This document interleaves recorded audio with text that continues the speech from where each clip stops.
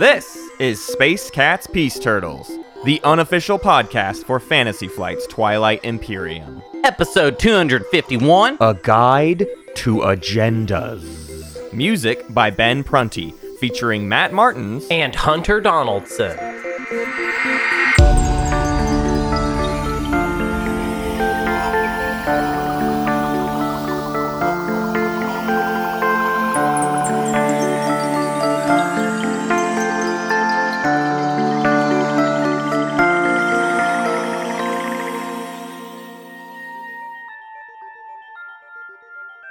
It feels like 2018.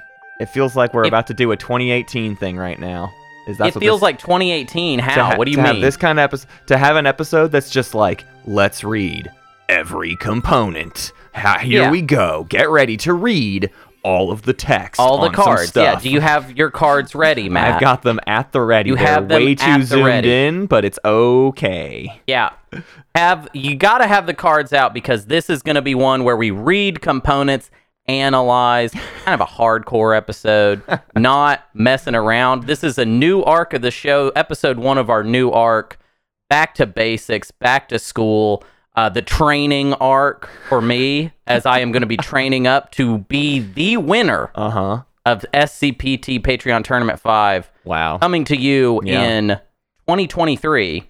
I will be the winner. Revealing it. He's playing now. I'm calling my shot right now. Yeah, Hunter's tired. Hunter, you have been really riding this line hard recently that you are completely sick of watching this board game and you want to play it. It's time to play Twilight Imperium, turns out. Yeah. Well, turns out maybe I am better at playing than I am at commentating, I would say. I would say maybe I have more interest in playing the game than I do commentating on what other people are doing. Yeah. I love doing it, but when I do it, I do it as a service, okay, to you all. I do it as a big favor. Yeah, it's the exact opposite for me. It's literally the opposite for me. Right. I would much rather be commentating, and if I'm playing, it means someone's tied me to the chair. Well, see, I think this is the time for us to split. Yeah. In that, I don't think you should ever play again. Sure. I don't think you should play any games. Probably not. As your doctor? Yeah. I would tell you, I would prescribe you a large dose of never gaming, okay? I would be like, listen, man, you gotta grow up. You've been trying to prescribe me this since like 2006. Yeah. I have been of the opinion. It's weird that so much of my life is talking games with you. Yeah. When honestly, my opinion of you from very early on in our friendship was this guy should not game. This guy should avoid gaming just in general. Needs to get into a Zen garden or something. I'm just saying we can have one of us is the playing guy and then the other guy is the commentator guy. Yeah. And that's a good My favorite thing to do is commentate games you are in. That's splendid. Do you really like that? Why? Yeah, it's really fun. I don't know, because I've played with you enough at this point too that it's like you're the only player out there that I have like some good like insight on what's going on in your head when you play. You know what I mean? I have to guess with other people, but with you it's like I've seen enough of your interactions to know, how he's feeling, how he's really feeling.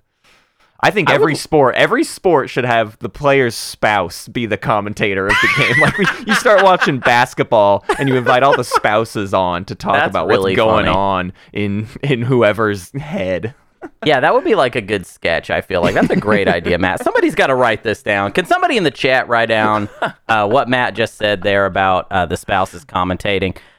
Let's get into, we have some news. Okay, This is a very business part of the show. We are in the semifinals right now. Okay, no time for joking around. Here's your sign. Okay, there you go. Did it. So we have our first finalists. Semifinals game 1 is done. It has happened. We will not spoil who won the game. You will have to go watch it. It will be up on the YouTube. Yep. As of, maybe it's already up. Maybe it will be tomorrow. I don't know. It's up this week. I'll tease you the character, the vibe of the game, just to make you just a sampler, an amuse-bouche of what this game's got in store for you. there's a Forever War. This one's known for its Forever War, and you want to see it, and we break it down. Boy, do me and Stads break it down. We talk about a Forever War for like 6.5 hours. So if you want all of the intricacies of the most delicate Forever War explained to you ad nauseum, and just as if me and Stads are doing 4 episodes about Forever Wars, that's game 1 of the 2022 semifinals. That's very cool. I'm sad. You stole my Stads from me, Matt. You stole my Stads, who is mine. Okay, I did. So I will almost not did get it on to purpose. He reached out to me and was like, what do you have a commentator for this weekend? I was like, I actually don't. I have failed to do a lot of the work for the buildup of this first game of the semis, and he was like, well, I could do it, and it was like, that never happens. I never get Stads. Ooh, a little treat. Oh, my Stads. I will be, speaking of commentating, something I just sort of described not liking to do. Nonsense. I love it. I love my job, everybody. My job is the greatest job you can possibly imagine, and I am very happy with it. Semifinals game 2 and 3 are happening this weekend. They'll be streamed by me, both of them, okay? Semifinals game 2 will be on Saturday, June 18th at 1400 UTC / 10 a.m. Eastern time. And then game 3 will be on Sunday, June 19th, starting at 9 o'clock UTC / 5 a.m. Eastern time. I will be joined by commentators. I don't know who they are exactly yet. I have some ideas, all right? I think I've got Root for game 2 for sure. So it's me and Root for game 2, and then I think it'll be me and Jasper for game 3, but Jasper hasn't gotten back to me yet. And then also, on Friday, I will be streaming a game of myself playing as Caleris. That will start at 11 a.m. Eastern Standard Time or 1500 UTC, and that'll be on Friday, June 17th. Check it out. Yep. Also, before you watch game 1, and then this weekend, before you live watch game 2 and 3, go find the qualifier report, and we'll have a link in the show. But that's Stads' show about the qualifiers, and then he decided to keep doing it for the prelims, and he's presented an extra special treat. So every year, if you listen to last week's episode, you know this is a thing, but every year we do an episode called The Road to the Finals, where we talk to the 6 finalists.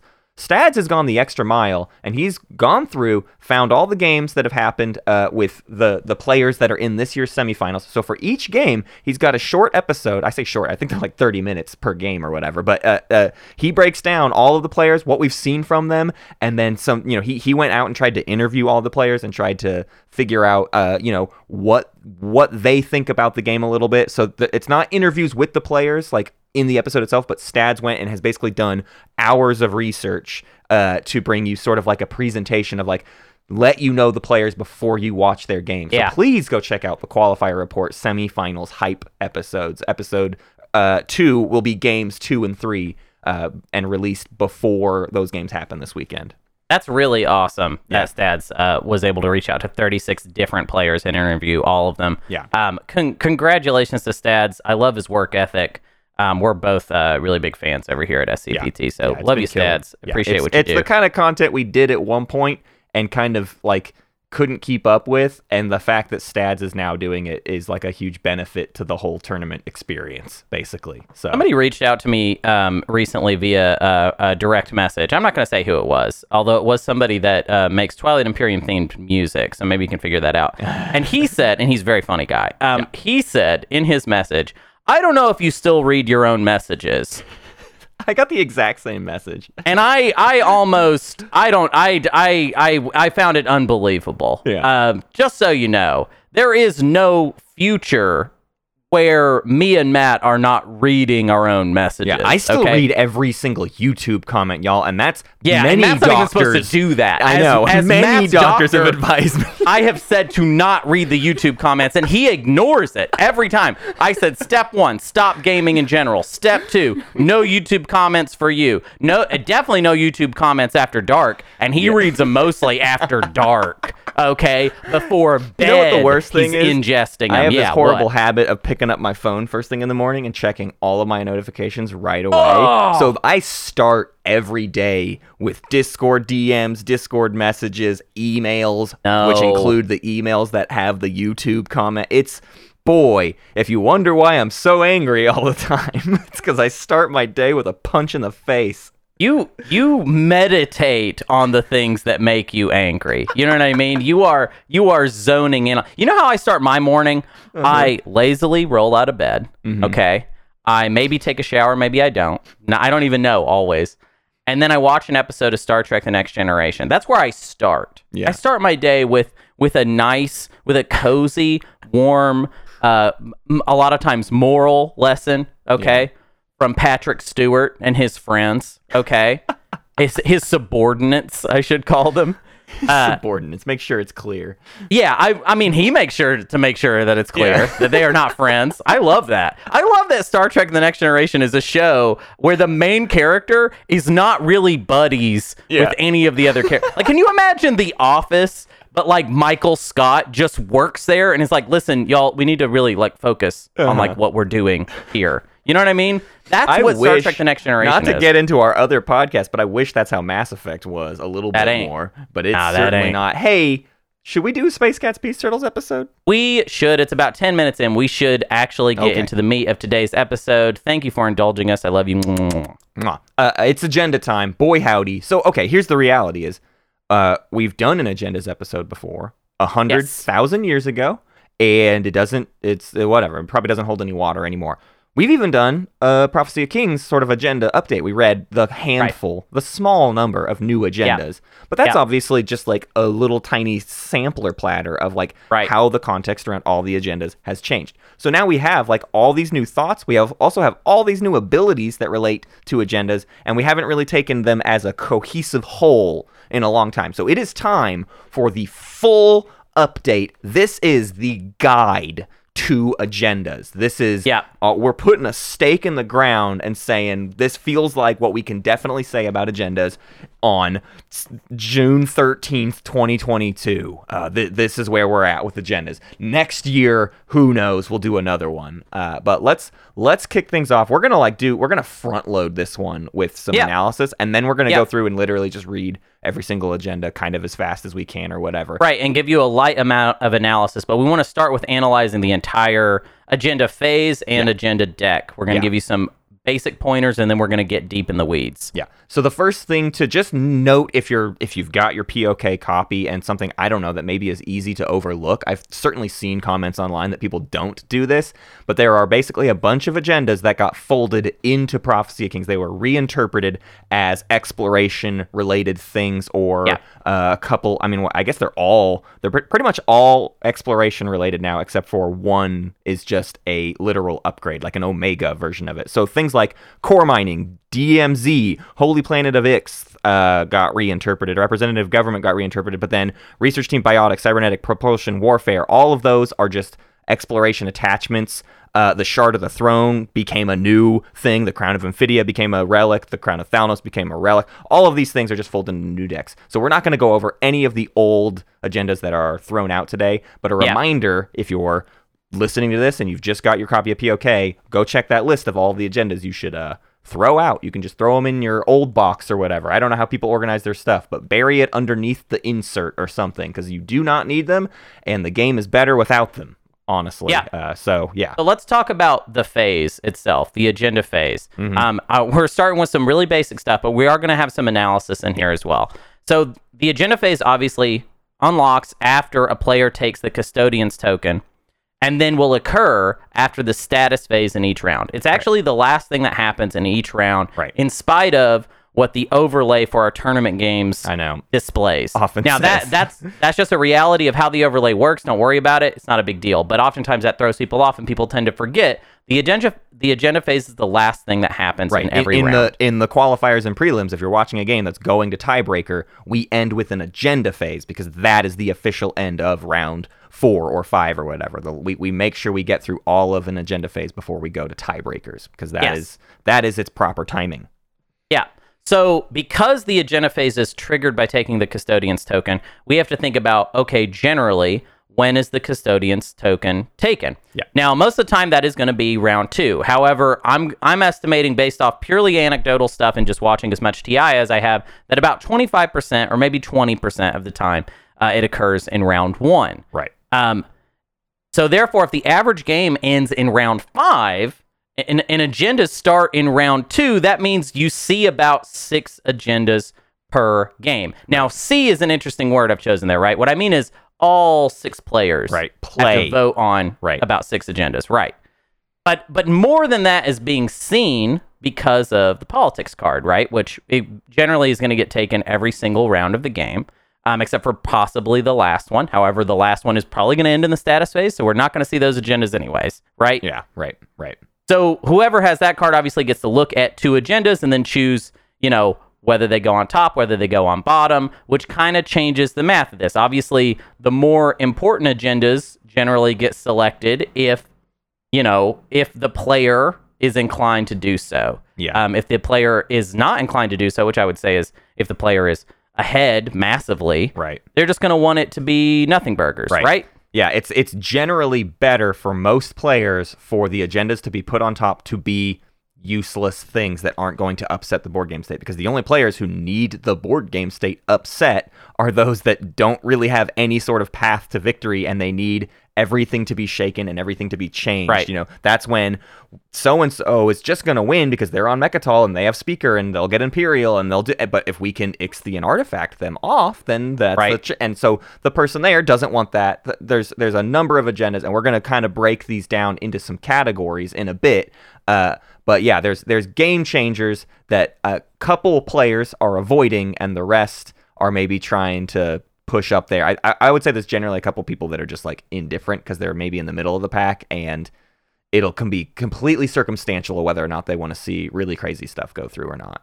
Yeah, I mean, I think generally if we're talking about a win from ahead, the number one thing we want to avoid are agendas that negatively target the faction that we're playing, which are, it's a handful of cases. There's some factions I feel like that aren't generally targeted by any specific agendas. Your game state might be affected, but your faction maybe not. Right.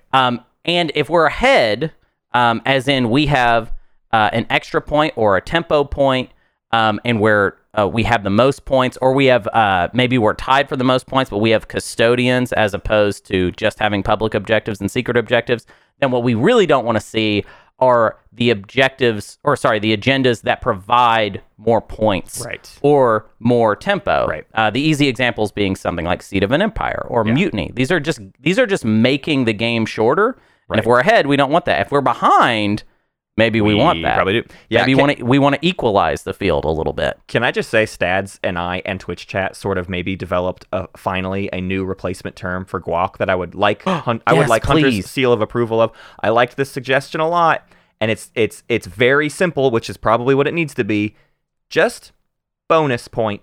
Yes. Just a bonus point. It's not. We can do away with Guac. It's been fun, everyone. It's been a lot of fun having Guac hanging out. But my respect tempo for point, you is coming back. I know. Feel it returning. I could not get on board with tempo point because I try to use tempo to describe this other concept that bonus points relate to, but bonus points are non-public objectives, non-secret objectives, and non-individual support for the throne for a support for the throne swap, where we kind of both give it. That gets you 9 points-ish generally, and so we need a 10th point. That 10th point comes from usually bonus points. Bonus points are the custodians holding Imperial while you do Mechatol, and then a lot of agendas and other things that we're going to talk about today. So we're going to talk a lot about bonus points, which is why I wanted to sort of get that new idea out there, and maybe we can circulate it. Bonus point is our new 10th point term. I like it. It's simple. I think it communicates the point. I don't want to be petty, but for me personally, I feel like support for the throne is a bonus point, but that's not. We should not have the discussion right now. I just want to say that maybe that there's a little bit. Grabs. Yeah. There's a little bit still to figure out there. So let's talk about the deck in general. And analyze it a little bit. We'll talk about abilities that are relevant to the agenda phase. But what I want to do is analyze how often is the agenda phase actually important, i.e., how many times should we expect an important agenda to come out and actually change the game? Right. Yeah, there are 50 cards in our modern agenda deck, the POK update and everything like that. And so then we have a couple different categories of different versions of important agendas. And then there's all the agendas we know just aren't important. And then we're going to kind of make a case for them separately. But let's start with kind of our first category of agenda, which we're calling the targeted agendas. And there's about 6 of these. 10% of these cards are targeted. So, Hunter, what does it mean for an agenda to be targeted? I think it means basically a main agenda that we can count on having basically the same effect every time. These are not guaranteed 100%. Nothing really that we're going to talk about today. What's tricky about agendas is the players are going to get to vote on them. Yeah. So most agendas, even very harmful ones, can be neutralized in some way, or at least if there's 2 bad options, we can take the less bad one. But some of them, you find as you play the game, the players generally make the same choices because if an agenda is only bad for one player, we now have 5 players with votes that are like, let's just do that because it only hurts them. Right. And them is not me, so let's do it. You know what I mean? It's kind of a simple thing. So examples of this would be like the against of wormhole reconstruction for Ghosts of Creus. This is the thing that you see happen to Ghosts. I've seen it happen plenty of times. It happened in a semifinals and cost someone a route to victory, most likely. It was Patience, actually, that it cost his route to victory. Or I believe it was wormhole reconstruction. There's actually 2 pretty bad wormhole ones for Ghosts. One of them is, I would say, not always bad, but the against of wormhole reconstruction is almost always bad because what it most of the time requires Ghosts to do is lock down their home system. Basically, you have to lock down any system that has ships in a system with a wormhole. And it does not say alpha or beta. It's just wormholes in general. So it includes the Delta, which is, of course, the Ghost home system. And their flagship if it's on the board. And their flagship. If their flagship is anywhere, that's getting locked down. Yeah. So how often is that going to come up? Well, anytime Ghost is in, they're probably going to have ships in their home system, meaning this is probably the outcome that people are going to select, I feel like. Now, there's going to be a bunch of unknown stuff with any of these. Another example would be economic equality in basically any rich faction. So any faction with a lot of trade goods is probably not going to enjoy economic equality. What's great is I don't even have to go deep into that. The 4 is everybody goes down to 5 trade goods. The against is everybody goes down to no trade goods. The only exception here is Mentak, who loves economic equality unless it goes against, I guess, because they don't get anything. Right. And you'll often see the against happen just because everyone's like, well, we can't let Mentak get away with just complete highway robbery. This one has definitely changed for POK too. I think it's notable to bring it up in terms of like in base game, this just felt like a nuke dropping. But nowadays, you can still get a lot of trade goods in a lot of different ways, which means some of the richest factions can just recover from this. Like nowadays, that's true. Like Hakan used to really hate this, I would say. And nowadays it's like, Hakan is just kind of burning through their trade goods anyways, and then their hero doesn't need them. So this one has reshaped a little bit, but there's still those like half-rich factions that this is extra annoying for. Ones that sort of had to expend extra effort. I think of something like a Sarl who's been drawing hot cards to like play all those mining initiatives and things to earn a bunch of trade goods, and then all those get burned. Like that's annoying. That's a one-way street for their accrual of trade goods. And there's a few other factions that fall in that category where it's like, I don't just constantly, although Sarl's in the funny category of if Hakan is there, then they're a part of this little just trade good generating machine and they could care less. But outside of that context, like I think there are some factions that really, really care about this, and there's others that's like, well, actually they might just make their money back anyways, and they're willing to do whatever. So that it's true. It's become a weird one. I agree with what you're saying. However, I will add a little extra thing and say that depending on timing, we might throw out that completely. If this is the round 4 agenda phase, we're going into round 5, and there's a spendy that needs to be scored. Economic equality isn't going to make anyone happy, including the factions that can make a lot of money in a single round. For sure. We've also got arms reduction, which is the one where you kill a bunch of dreadnoughts and cruisers, and obviously the dreadnought side of that is there's L1 and Barony, and that's like kind of their whole thing is all the dreadnoughts they want to put on the board. You can also lump Hakan into this if their hero is popped. Like Hakan, very often their hero is build as many dreadnoughts as you can fit, and if this comes up the round after that, the agenda phase after the round they just built them, that can be like a huge blow to the entire thing Hakan just spent their whole hero doing or whatever. Right. The against of enforced travel ban, which is destroy PDS units that are adjacent to wormholes, is bad for obviously Titans. It would be bad for Argent. It would be bad for a Jolnar that had heavily invested in PDS.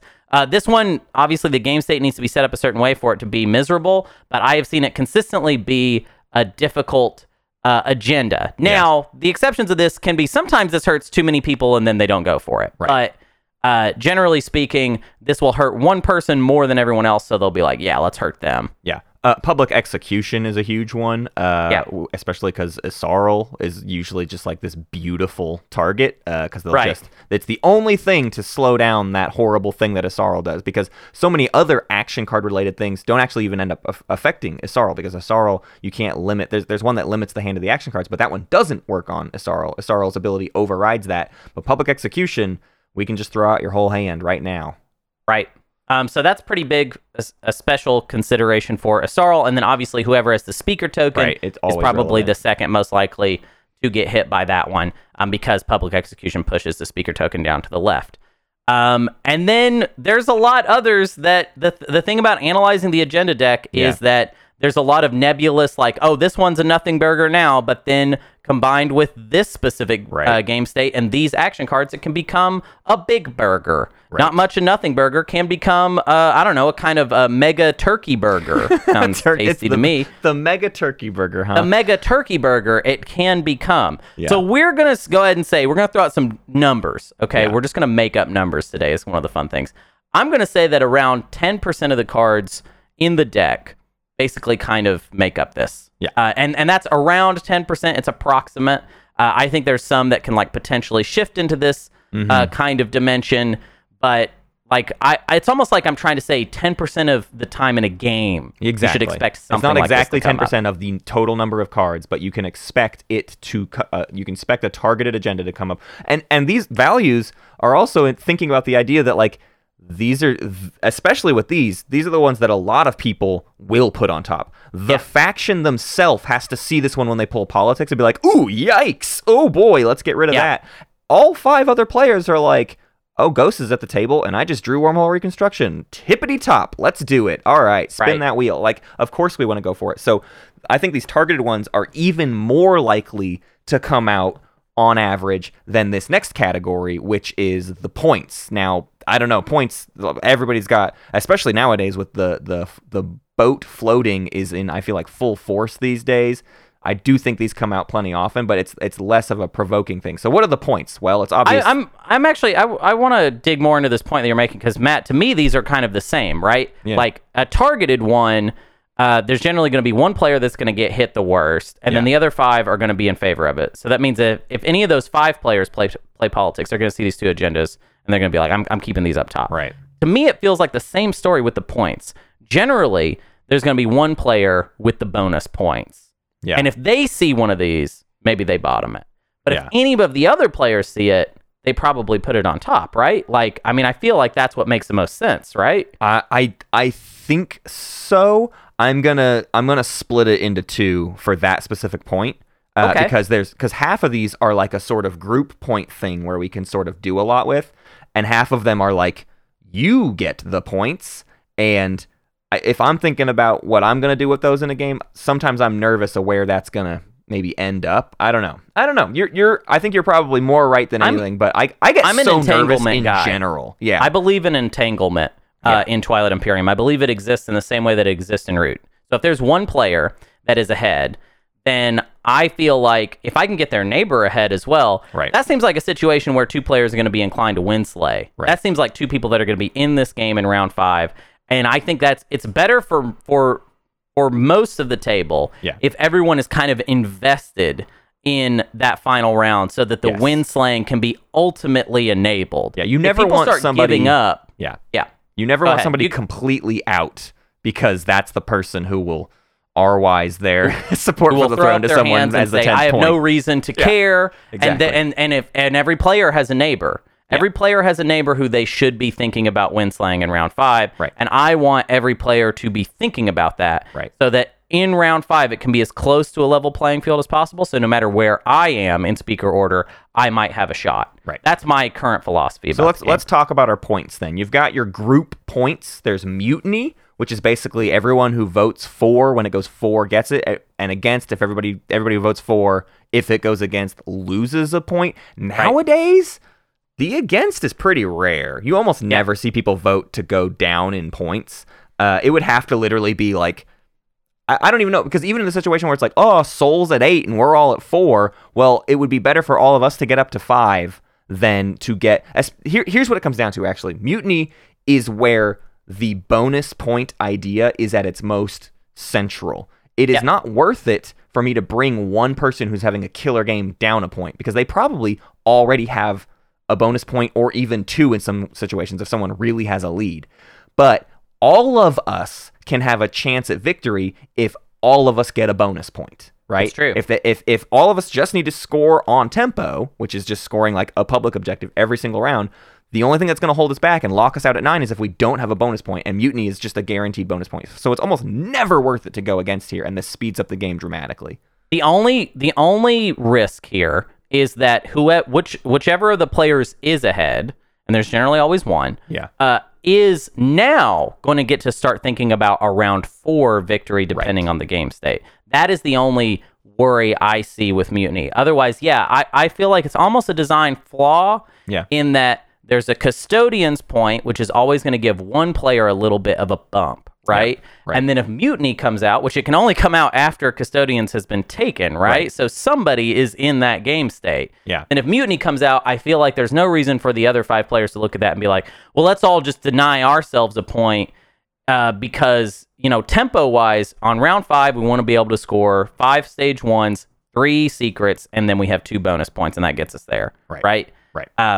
Now, like I said, the only risk really is round 4. And honestly, everything we just said is also kind of true of this next one we're going to talk about, which is Seat of an Empire, which is 4, player with the most victory points goes up 1 point, against player with the least victory points goes up 1 point. Right. So this one, in the most recent semis game 1, Stads and I think, decided this is the second best agenda. The best agenda in the deck is Ixion Artifact.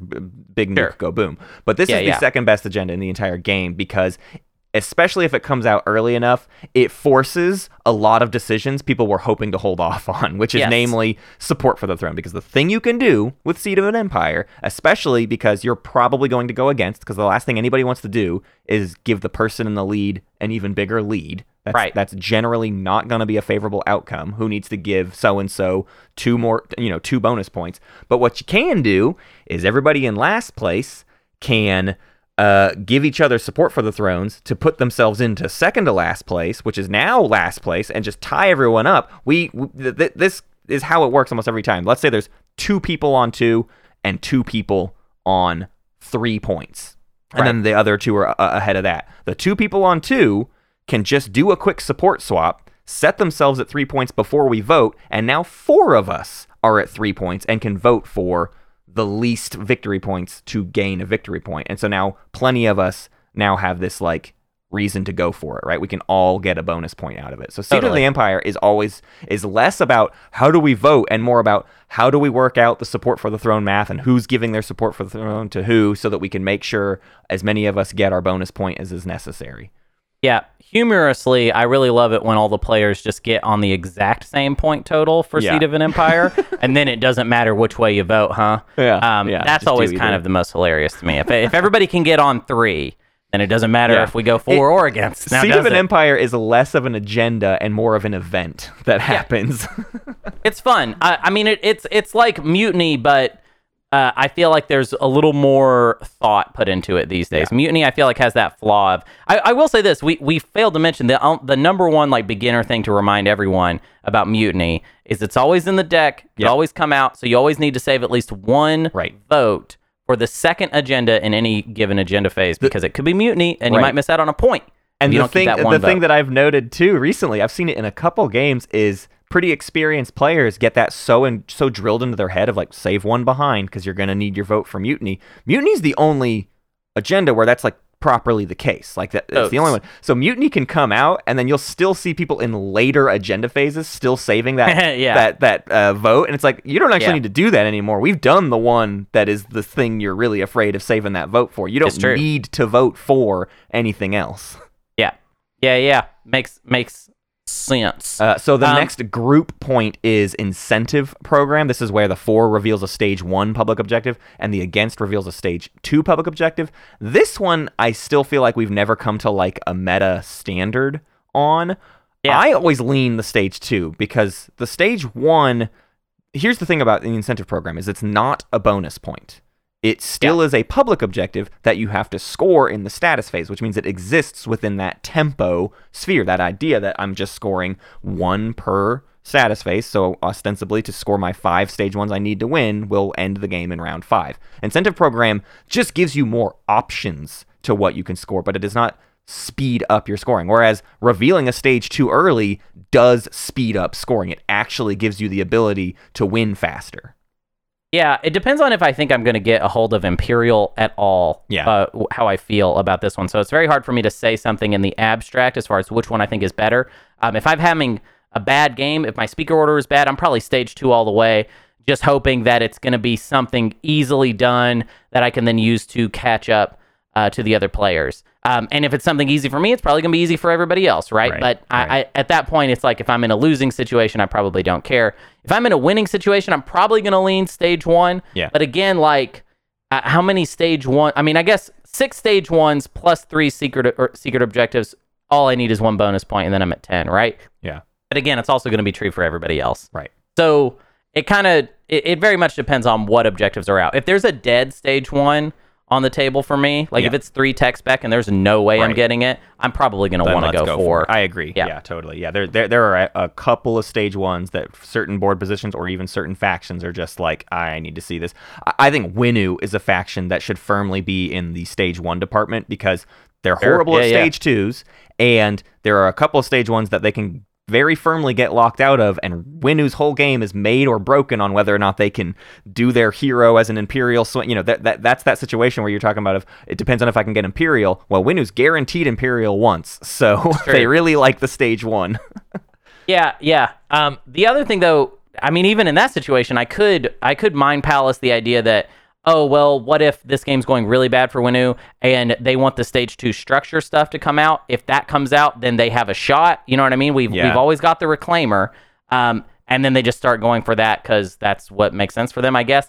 Right. It's all kind of a gambler's delight type agenda, and it depends on, I think, your board state and also how well you are doing compared to the other players. So I would say, honestly, my rule of thumb that I said earlier, I think makes a little bit of sense, although there's going to be exceptions of just like, if you're ahead, maybe keep it stage 1. If you're behind, a stage 2 is maybe a fun roll of the dice. But a stage 1, I feel like, is always going to be useful for somebody. Right, you know? Definitely. Yeah, next up is classified document leaks, which is where you elect a scored secret. This one is that really complex one where, just to get the basics of it, the scored secret is no longer a scored secret for that player, which means they can at some point draw a new secret to score a new secret. So technically what you've opened up is you've turned that into a bonus point for that player. Right. But for everybody else, it is not a bonus point because it counts as a public objective. You have made it a public objective, which means it's just now, unless, of course, you elect an action phase secret objective, which is very rare. It's the most fun thing that can happen, but there's always enough people at the table where it's like, that's too dangerous to have just floating out there. Make an example as a public objective. What a terrifying venture. Or like, Sparker Rebellion as a public objective. What a wild game you would have. I'm honestly surprised it doesn't happen often, because it feels like in a game where one player is doing better than the others, or we all have our eyes on this one person, that it might be worth it to just like up the tempo. Yeah. Because an action phase means not only, is there a new objective out there? It's like, we're scoring it right away, buddy. Yeah. We're getting it scored as soon as we can, and then we're going to get to score another secret, in the status phase, or maybe even another action phase secret in the action phase. Yeah. So I feel like tempo-wise, obviously the action phasers are good, but it just feels like when it comes up in especially tournament games, we don't generally see the real good stuff. We see kind of the bad secret objectives. And it usually becomes a status phaser, which is then, again, just kind of on tempo. It's not really a thing that's very... And this is also the one that you have to be very careful because Veto, the action card that gets... Or not Veto, excuse me. Repeal Law, the action card that removes a law from play. This is a law, which means you can turn this secret off, this public objective. You can turn it off. So you will sometimes see people make that really fun play of they have it, they get it passed on the thing, they can score right away. They do it right away and then turn it off before anybody else. I think that's the most common time you see the action phasers voted for is when one person is like, I can do this action phase before anybody else can, and then I will make it to where nobody else can even do it. And so then that's like a really cheap form of a bonus point. Yeah, never forget about Repeal Law. Okay, next one that provides points is called Search Warrant. This is an elect player. The way this works is they draw 2 secret objectives right away, which is obviously brilliant. Huge. We get to see 2 more, and then they have to play the rest of the game with their secret objectives face up, so everyone can see what their secret objectives are. I feel like most of the time when someone gets elected for this, they end up having secret objectives that are scoreable, and just because we know makes no difference. Yep. Well, hey, if Big Al Cappuccino has taught me anything, you can just play with your secrets face up all game long, and as long as you're a diplomatic player. Here's the reality of secret objectives. Most of us are trying to cooperate with each other to both score our secrets anyways, or when an action phase comes up, it's always unavoidable anyways. I mean, how often is it just like, oh, you went into that anomaly and now's my time to strike, so I'm going to do it. It's not like we had to play against... There's too many secrets these days, is the whole thing. So we're not almost never playing against them, and that meta has taken over so much that you can literally play with your secrets face up and probably...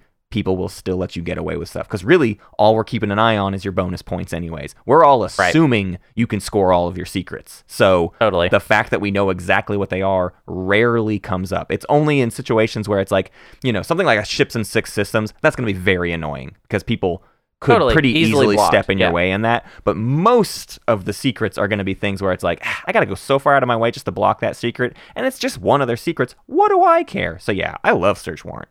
I mean, the fact that you're going to draw 2 means that you're just going to cycle out the one that's going to be annoying. And there's not enough in the deck that are annoying. And even if you end up with one face-up that's annoying, depending on where we are in the game, you're going to get to replace it with something. You know what I mean? Definitely. Also, real quick, just a note, because this comes up a lot. When the player who has Search Warrant, when they draw a secret objective, when it's in their hand and they're looking at it and they haven't decided if they're going to keep it or not, it is not revealed, correct? I've always played where we slap them face up immediately. I've always played that happens right away. That's something that I wanted answered. Okay, we took some time here. In reality, we took an entire day to figure out a proper answer to this, and there was great discussion had between the minds that be, and the answer we received after I think it's funny the way you just characterized that, Matt, because you're a liar, and you just lied to the audience. There are minds. No, here's what happened. I'm talking about the minds on TI4 Online Discord. I'm not talking about... There was immediate agreement amongst the I just don't like it when you lie to the audience. I'm not and you lying. Just did, and I just caught you. I am the honesty cops on this show, okay? And you just did a lie. Okay. What happened was this. The people that do not decide the rules had their own theories that they made up out of nowhere. People do this constantly, okay? And then me and you, Matt, we don't always know, okay? Yeah. And sometimes me and you also do that bad thing that the audience does too, where we start making up, well, what sounds good to us, okay? And then we consulted with the council that decides these things, okay? And they've been deciding these things for, I don't know, well, for 3 years, which might as well be eons, okay? It's a long time they've been doing this. Turns out they'd already answered this question, and they've been impeccably consistent. Through the entire run of the game. Dane himself has not, slapped the answer in stone, but Milty and Spades... Dane is second to Milty when it comes to the rules of which have already been written. Right. Dane creates the law. Milty interprets the law. Okay? Dane is Congress. Milty is the Supreme Court. So the idea here to this search warrant agenda is the second it is starting to be resolved as a settled thing, you've elected the player, that player's secrets immediately are revealed. They are now face up. And if you had 3 secrets and you are going to draw 2 more, bringing yourself up to 5, and then you need to discard back down to 3, all of that is done face up for the table. You now always play with all of your secret objectives face up, no matter how they exist within your hand. If they are sort of temporarily in your hand, doesn't matter. They will go face up on the table, and people will see what you've discarded back into the deck and everything. It's really the simplest version of this rule. If you think your secrets should be face up because you have this, they are face up. They're always face up. Everything's visible with you. Always. It's as simple as it can be, and just why don't we do that more often? Just let it be the simple one, the simple version of the thing. Let it be. We say. So yeah, sorry, that was a little tangent, but that seemed like something that was worth covering because I've seen it messed up many, many times. In fact, I have messed it up because I'm a little messy boy. At the end of the day, it's not like it's a critical. It's not the most important thing. Matt, we have to play the game absolutely perfect every single time. What are you talking about? Yeah. So then the other stuff we've got is actually not agendas, but there are other points that come up in the agenda phase. There's, of course, the secrets that I'm always terrified of. Drive the debate. Hold up. Oh, we skipped Archive Secret, which is an elect player, and they draw a secret objective. That's all we have to say about that one. Yep, Pretty you cool. get one secret, and it's always great when you get it, and whatever. Everybody's always also, we didn't talk about political censure. So political censure, way ahead. you just skipped. I don't know. What are you doing today? So that's another one where it's an elect player. Yeah. They get a point, and then they cannot play action cards anymore. Oh, boo-hoo. A lot of the times, multiple players have bad action cards in their hands. Yeah. This is a great one to put on a Sarl because obviously it disables their action card advantage, but also you give them a point. So I don't know. That's kind of tough to figure out, although I think an Asarl without action cards is basically not going to win no matter what. I will say this: they can, if they have their stuff online, they can still Magion Biostim's action cards out of other. They can just take action cards out of rotation, so there's still some element of a Sarl existing in a very strange way. But I think the point is usually worth it for most people. This one also is noteworthy because in base game we had this whole very complicated thing with multiple victory point agendas that can be repealed, and then what do you do with that victory point? Luckily, political censure is the only one left, and it is written on the card that if you lose the agenda, you lose the point, which means political censure is also this kind of soft bonus point, whereas the mutiny and the seed and even the classified document links, those are hard-coded. If you've done it, and you keep that point, but you can lose political censure. So you kind of want to find a sabotage in your hand if you get it, because the last thing you want is for someone to repeal that, and it's definitely the one you'll repeal if you get repeal law. Yeah. There's also there's also that type of play where you just think about repeal law for the rest of the game, and then it never comes out because nobody ever draws it. There's also that. Sure. That's kind of a fun way to play. A lot. Shout out to Brian, baby.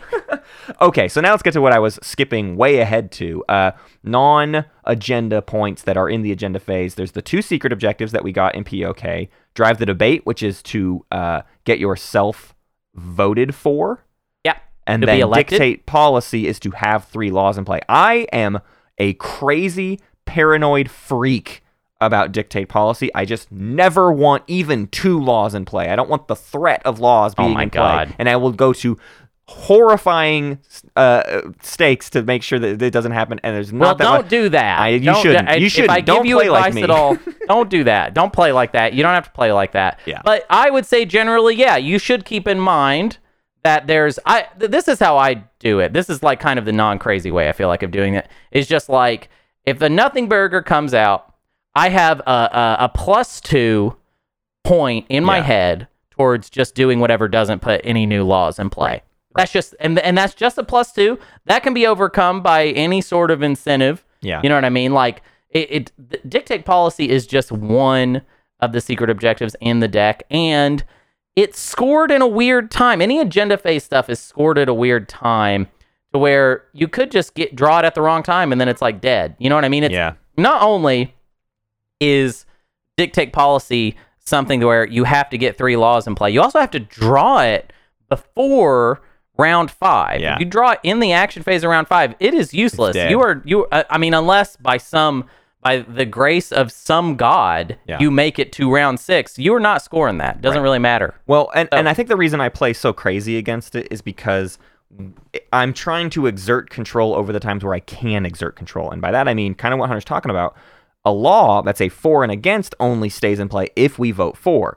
A law that is an elect player, that's just happening, which means there's very often laws that we cannot avoid putting into play. So for me, if I can avoid putting into play, I feel like I should try to do that. Obviously, there's some laws where the against is just horrifying and we just got to let it go. But yeah, if it's if it's even on the fence, I'm going to go against because I don't need to just hand points out for free. I don't want to just let someone score that secret with not a big deal. This, of course, gets my philosophy here gets very complicated for me when I have that secret objective in my hand, and suddenly I'm totally cool with the 4 happening. It's a horrible bluff that I've denied myself or whatever, but I don't know. I want to say something about tempo in general when it comes to blocking other players. I have like a little hierarchy of how point blockage I feel like should work. And it's bonus points at the top. I would like to block those if at all possible. Definitely. And then secret objectives, and then public objectives. What's ironic about that is public objectives are easier generally to stop than secret objectives. So a lot of times public objectives are what we're going to focus on.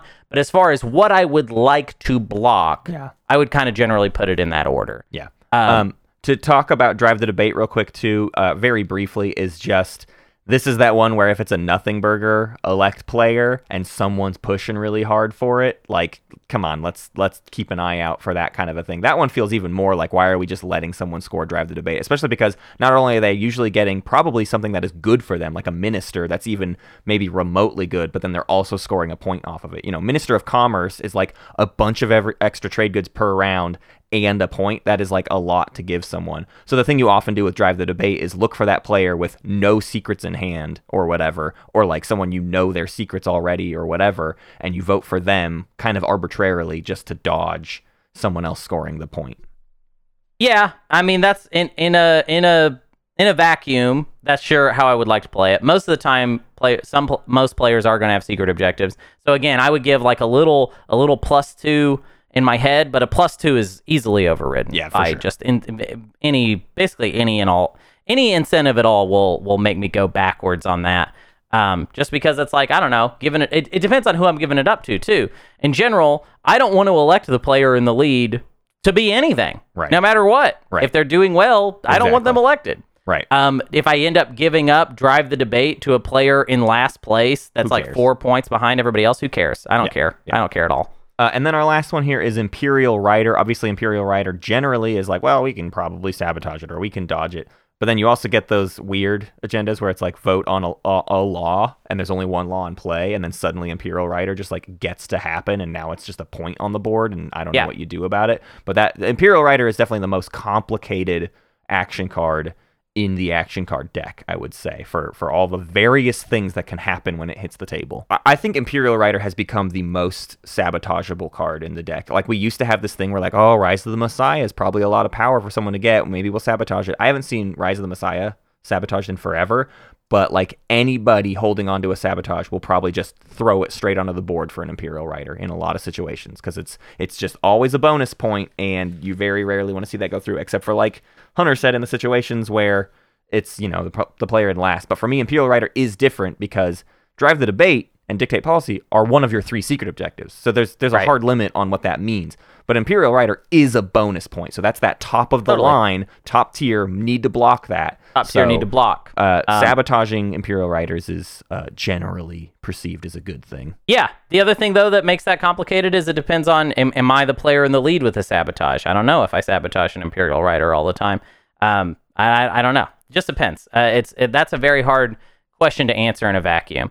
But of course, I think in a neutral space, I would say, yeah, you should probably sabotage Imperial Rider. All right, now we're going to get into our last kind of grouping of agendas.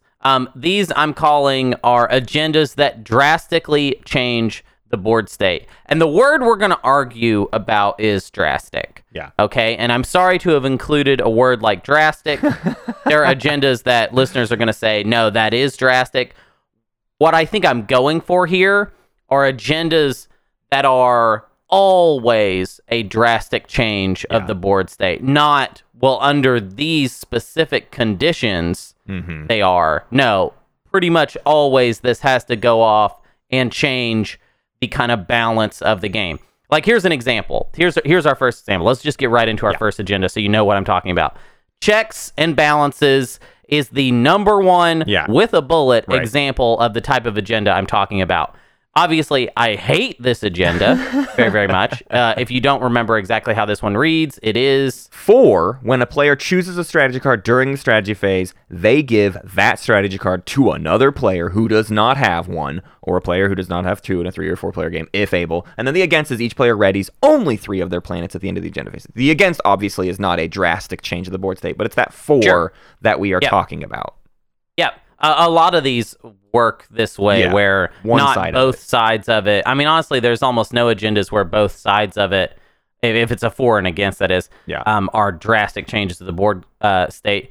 So yeah, if checks and balances goes for, I would call that pretty drastic, and I would call that a huge upset of, whatever the story of this game has been thus far. Now it has changed to this much worse, Yeah. less good story. Slower, just terrible way for the game to go. Another one is, of Dumber, course, yeah. the best one. If checks and balances is the worst agenda, and it is. Ixthian Artifact is the best and has Right. the chance of the bomb going off. And even when the bomb doesn't go off, first off, Ixthian Artifact almost never goes against anyways. But then when it goes forward, sometimes it can be 2 tech. And 2 tech can be a pretty big game changer sometimes. But I really, would what we're argue talking about is the very, bomb. very big game Yeah. changer. Always, Right. actually. I would say giving 2 tech to every single player Yeah. is a huge shift compared to, a game where your tech tempo is like, oh, I got to research 3 tech this game. Right. Cool. Right.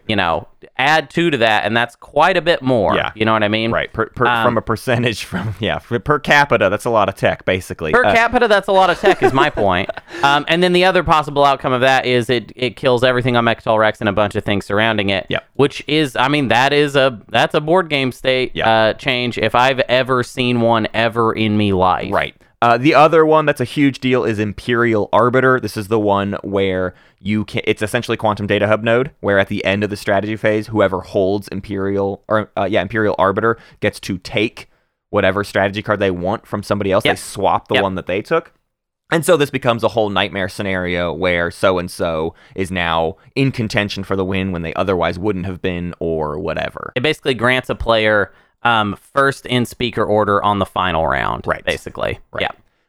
And so you end up doing a lot of things to work around that within the strategy phase. Also, the 4 of wormhole reconstruction we've sort of added to this category. That's where we open up all of the wormholes, essentially. We turn everybody into the Ghosts of Creus in terms of how they interact with the alpha and beta wormholes. They can go through anything, and on a lot of maps, this completely opens up a lot of new opportunities for people to score control objectives. It gives people Right. new access for wind slaying. It's a big board state meta thing that happens.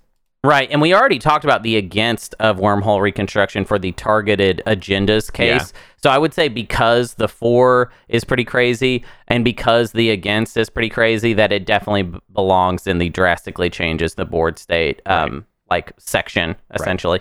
Also, the 4 of wormhole research is the Ixthian artifact of wormholes, basically. It kills things in alphas and betas, and then those people get to research tech, both of which are pretty cataclysmic things to have happen, I would say. Yep.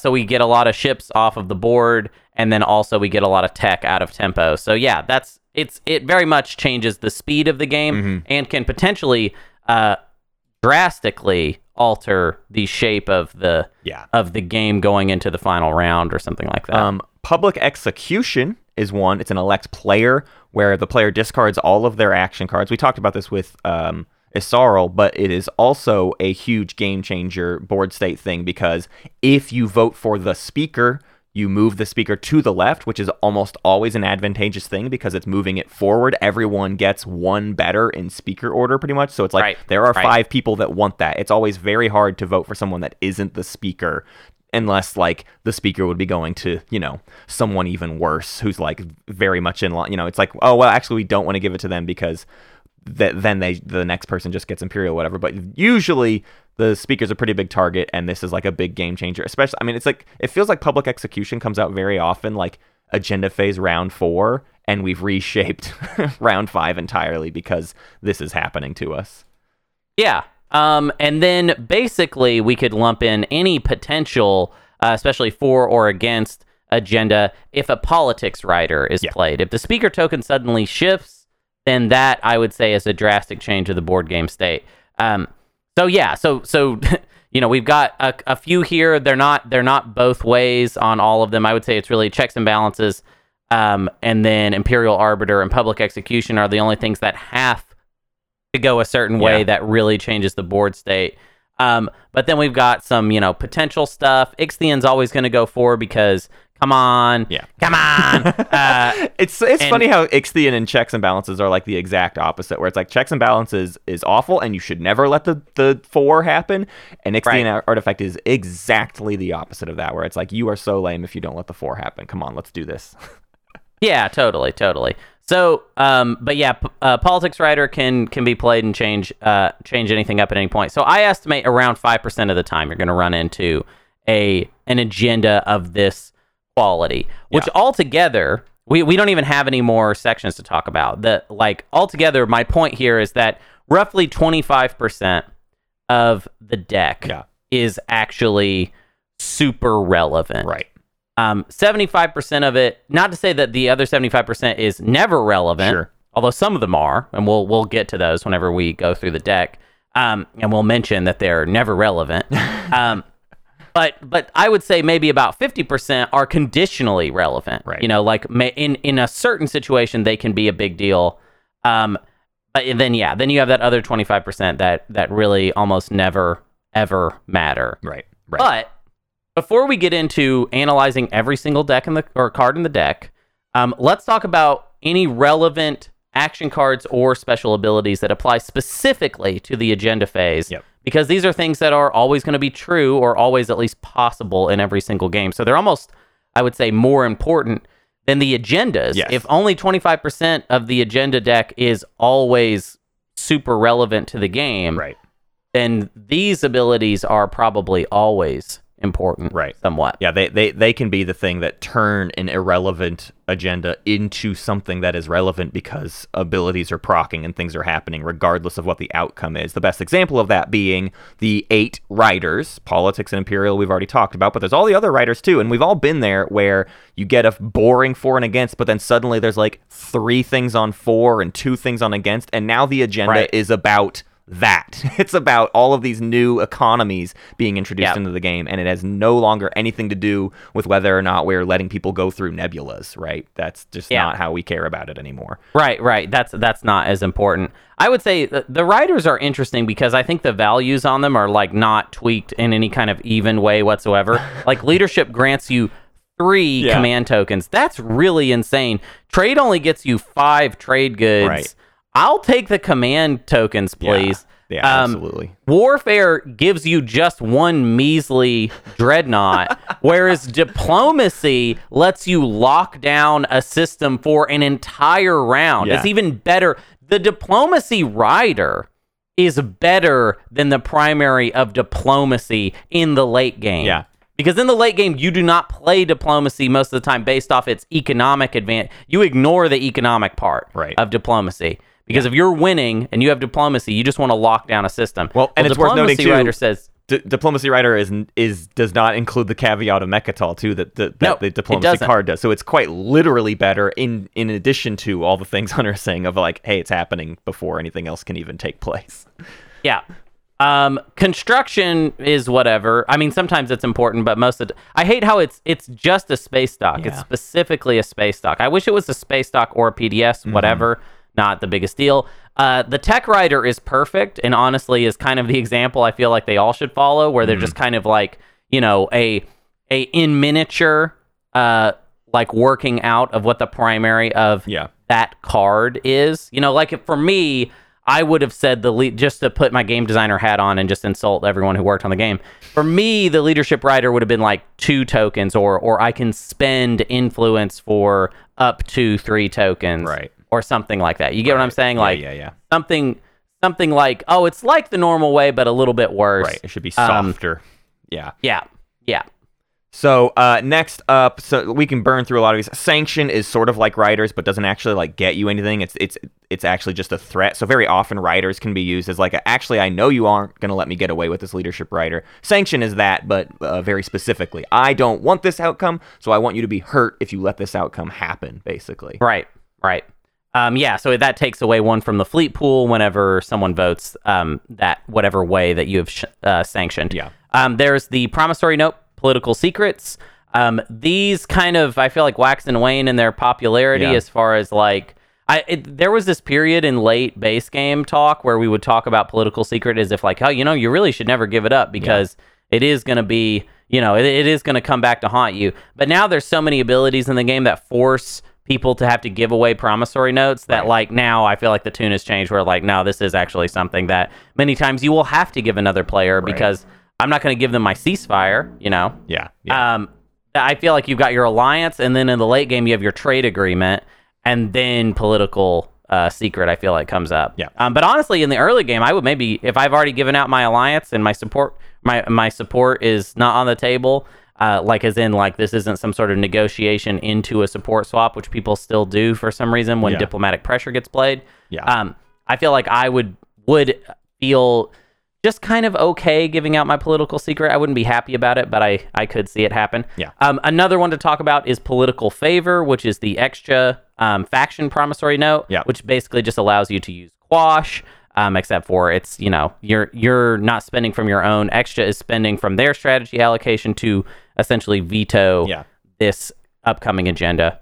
Right. You got there's also quash, which is the same thing. Right. And veto, the action card, which is also the same thing, except for it doesn't cost a token. But all three of those just ways to burn through an agenda. We've all seen that. I think the jury is still out on whether or not political favor is a thing we like to give away. I always see arguments for it, and I never really understand them. But quash has certainly changed now because Extra doesn't have that hero anymore that they're like just saving all of their tokens for. Like I think quash just got a boost in relevancy again because now it's kind of only useful during the agenda phase, so they might actually use it more often rather than saving those tokens for the dig for victory points. For the hero roulette. Yeah. I was going to ask Matt, what my problem with political favor is how much does it cost?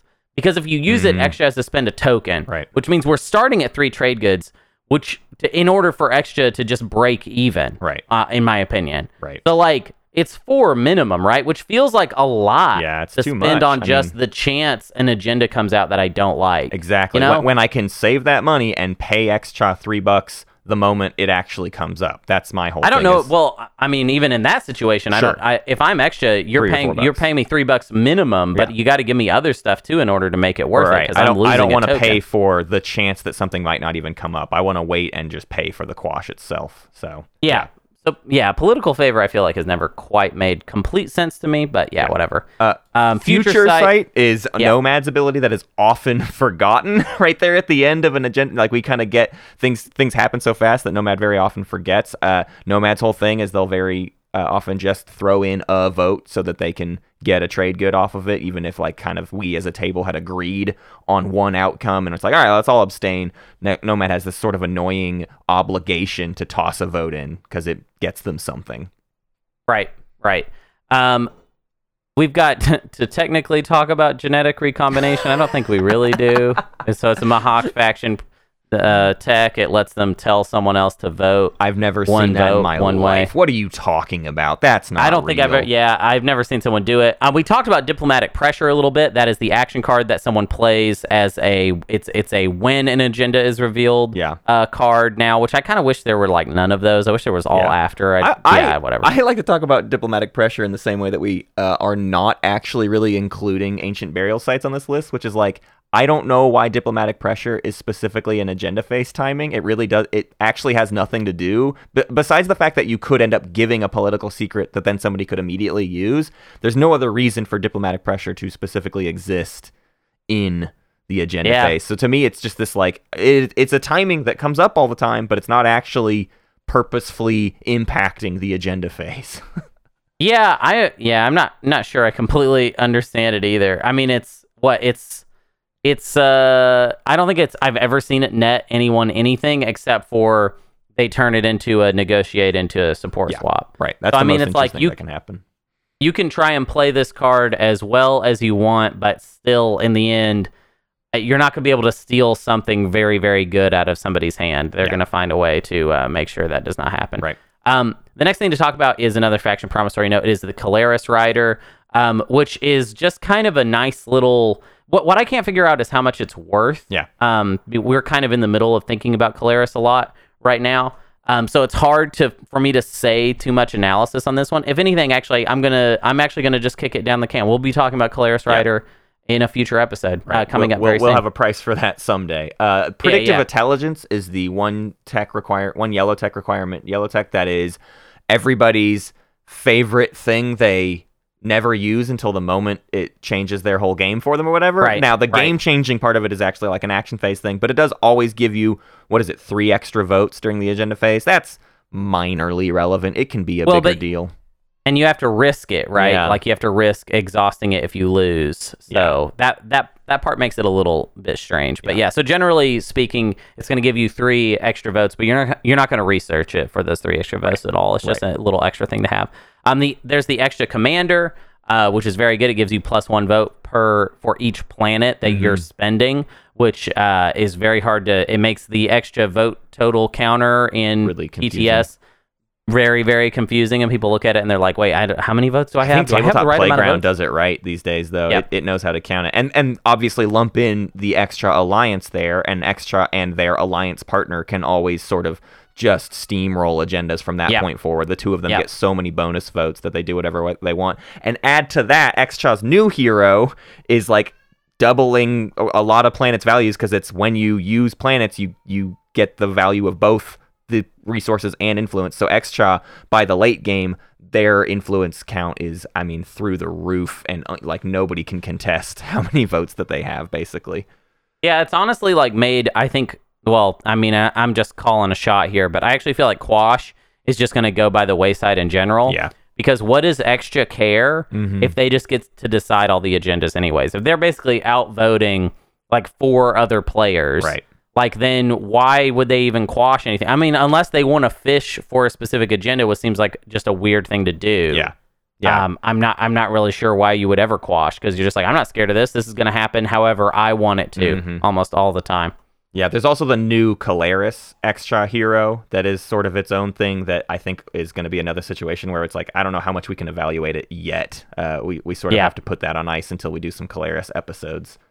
Yeah, there's the Hakan Commander, which allows Hakan to spend trade goods in order to... it's like for each trade good they spend, they get 2 votes. I don't think I've ever seen Hakan use this. Yeah, I think it's underrated. I do. Bribery is not very good, right? Bribery is like is 1 trade good per vote, and that's usually not a make or break thing.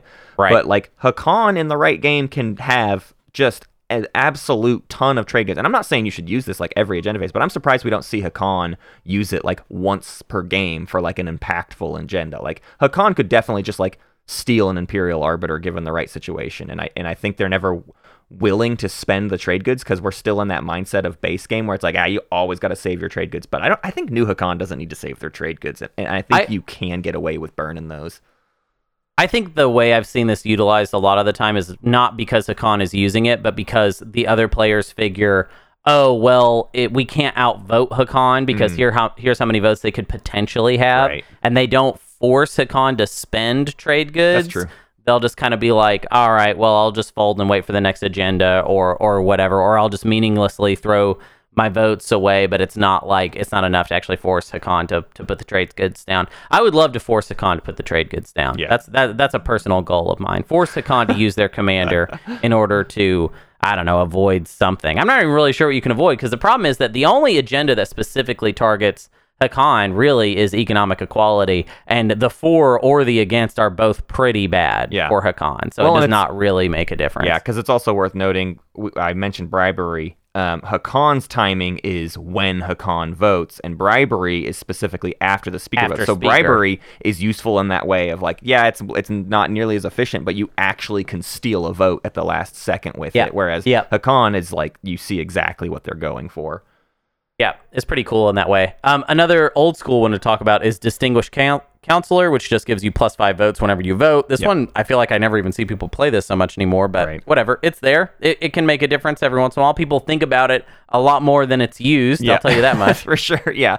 Assassinate Representatives is, of course, kind of in that... It's in the writer timing window, and it's the forgotten writer, because it's not a writer, but it is that after an agenda is revealed, you kick someone out of it, and that can be, of course, incredibly useful for mutiny. I love just saving and Assassinate Representatives for as long as possible, the same reason I save one vote, but then even outside of that, sometimes you just gotta get extra, or no, you can't use it on extra these days. Oofa doofa, man. Right. It's just ridiculous. So yeah, using Assassinate Representatives on like a meager agenda never feels a big deal. So many of these action cards feel this way, which is just that like agenda phase stuff, it's hard for the little abilities to like really stick their head in there. You know, it's always about the big abilities, and the little ones are just, I mean, how many times are we spending action cards just to get them out of our hand? I've seen more people use Distinguished Counselors just to use it this time than to actually use it to like swing a vote or whatever. Right. Yeah, because you can only have 7 action cards, huh? So like at a certain point, you know, if something like Assassinate Representatives or Distinguished Counselor, which could be useful in a specific situation, if you're like in round 3 and you're like, I don't know if that situation's coming up and these are just taking up a slot, basically, then yeah, you end up burning them. Yeah. Next one is, I would say, a much bigger deal. It's Deadly Plot, which essentially cancels the agenda, but at the end point of it, after it's already been decided, it is worth noting, in order to use Deadly Plot, you have to vote on the losing side or predict on the losing side. That is, you can't Deadly Plot something that you voted for, which is something people try to do pretty frequently. Yeah. Deadly Plot is the one where we've talked recently about a few, like, things like there's the new Nalu Commander thing where it's like, hey, let's all just do this in a normal way, and we'll talk about Nalu Commander again in a second. But Deadly Plot is the one where I'm getting to the point where it's like, can we stop being sneaky with Deadly Plot? Like, can we just save a lot? Like, I get that if it's the first agenda, you maybe want people to burn some votes before you do the second one, but I wish for a day where the person with Deadly Plot can just be like, listen, y'all, this is not a good agenda, and I am going to Deadly Plot it, so just like, one person vote for, I'll vote against, and let's speed this up. I wish that happened more often. But Matt, well, I want to trick people into spending more votes. Oh boy. You know what I mean? That'll get I want to trick people into spending more votes. That'll show them. But what if it's a first agenda, Matt? Come on. You're like actively telling people to play bad, basically. I sure am. You're just saying, hey, play bad because I want this game to be over. Well, Matt, you don't even have to play anymore, okay? And I don't want to see you playing this game ever again, for the record. I want you watching, and I want you getting good sleep at night. That's all I want. Sleep. I want you getting good sleep at night, and I want you not playing this game, Matt. No playing Twilight Imperium. Thanks, Doc. Ever again. We got the legal texts coming up. Confusing legal text is the old one that is obviously in base game was almost unusable. They added a few more mean agendas. The thing with confusing legal text is a way of, if you get voted, you can push it onto somebody else, but there's not that many mean agendas. And nowadays, even the ones that are mean are like have a caveat, right? Like we talked about search warrant and political censure. It's like those can feel mean, but they're pretty good benefits too. So it's like still very rare to get an agenda that you want to get off of somebody else. And we see even less arguments of like, but you can sell giving it to someone else, because it's like, but I want the point. Like that doesn't happen. Quit bringing it up. But confounding was the answer to what actually happens in agenda phases, and confounding is the opposite. Confounding is actually quite a good and mean action card, because there are those agendas like Imperial Arbiter that confounding legal text just gets to steal, and that's a big deal. Yeah. So you play it on an elect player agenda when you're not elected, and instead you're the elected one, which is pretty cool. Yeah. So yeah, but it does require specifically elect player cards to come out. I don't know how many there are in the deck. There's not that many. I'll just go ahead and say there's 10%. 10%? We love these numbers. Saying 10% we love a 10% a lot today. I think they're about 10% elect player. Is that right? It might be right. That might be right. That's great. The next category here real quick is just things that are like almost never relevant. Hack election reverses the order, and like, oh sure, that can come up, but that's one of those ones where you very often see someone just do it for the laugh, like, oh, I'm using hack election this agenda, oh, we're going to do it backwards. It doesn't, obviously the best time to do it is when you are second in order and you turn yourself into second and last, but like even that is like a rarity of when that convenient timing happens for you.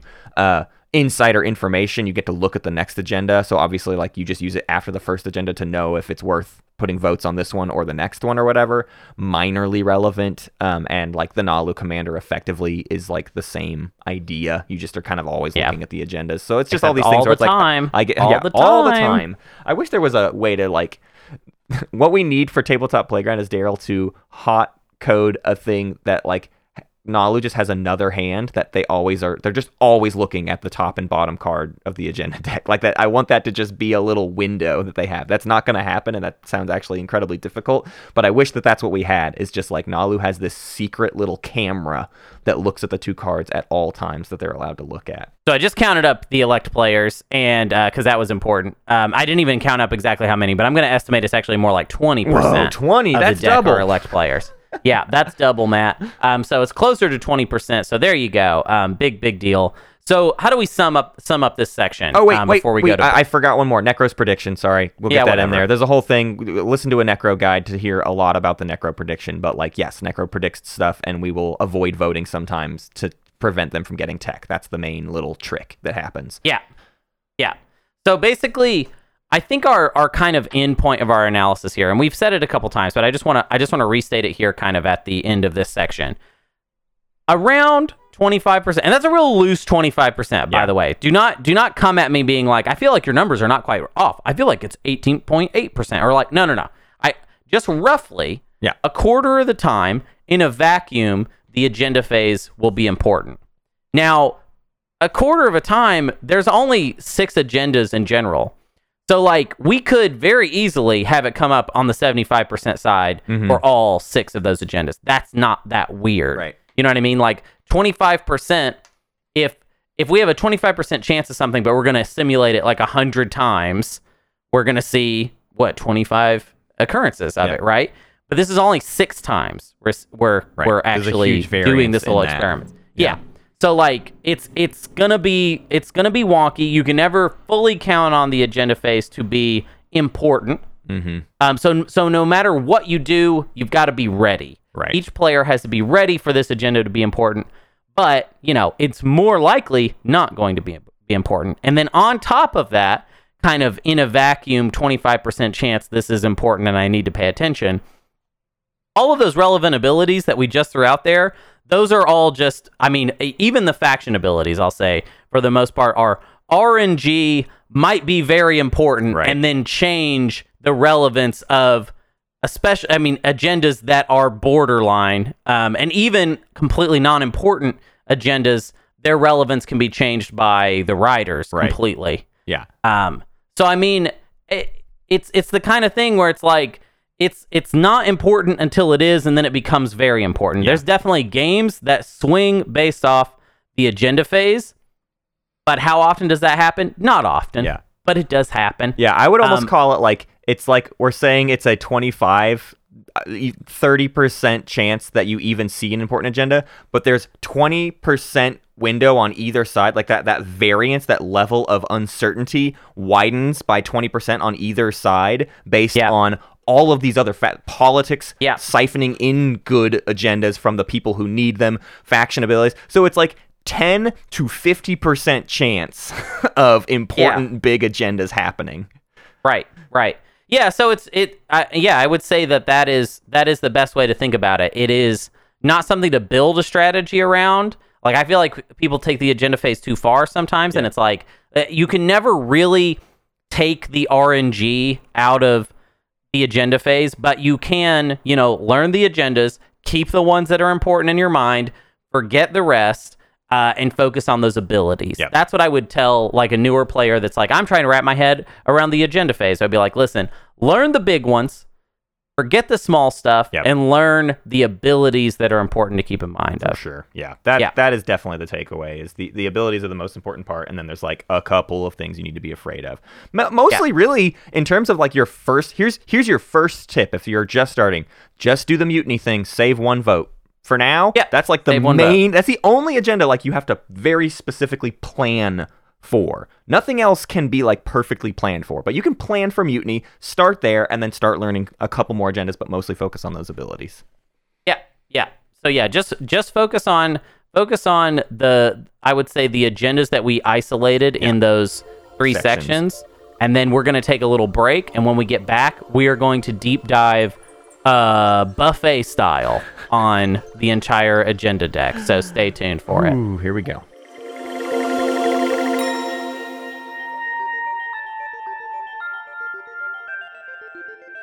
Welcome back. Okay. All right, Hunter. It's time. We've done like a whole episode, and now it's time to do a whole episode where we read all of these things. Now, what are the rules today? We've talked about a lot of agendas already. Are we going to glaze past the agendas we've already talked about, or are we going to reiterate some points to isolate them in this section? I think we're going to read them.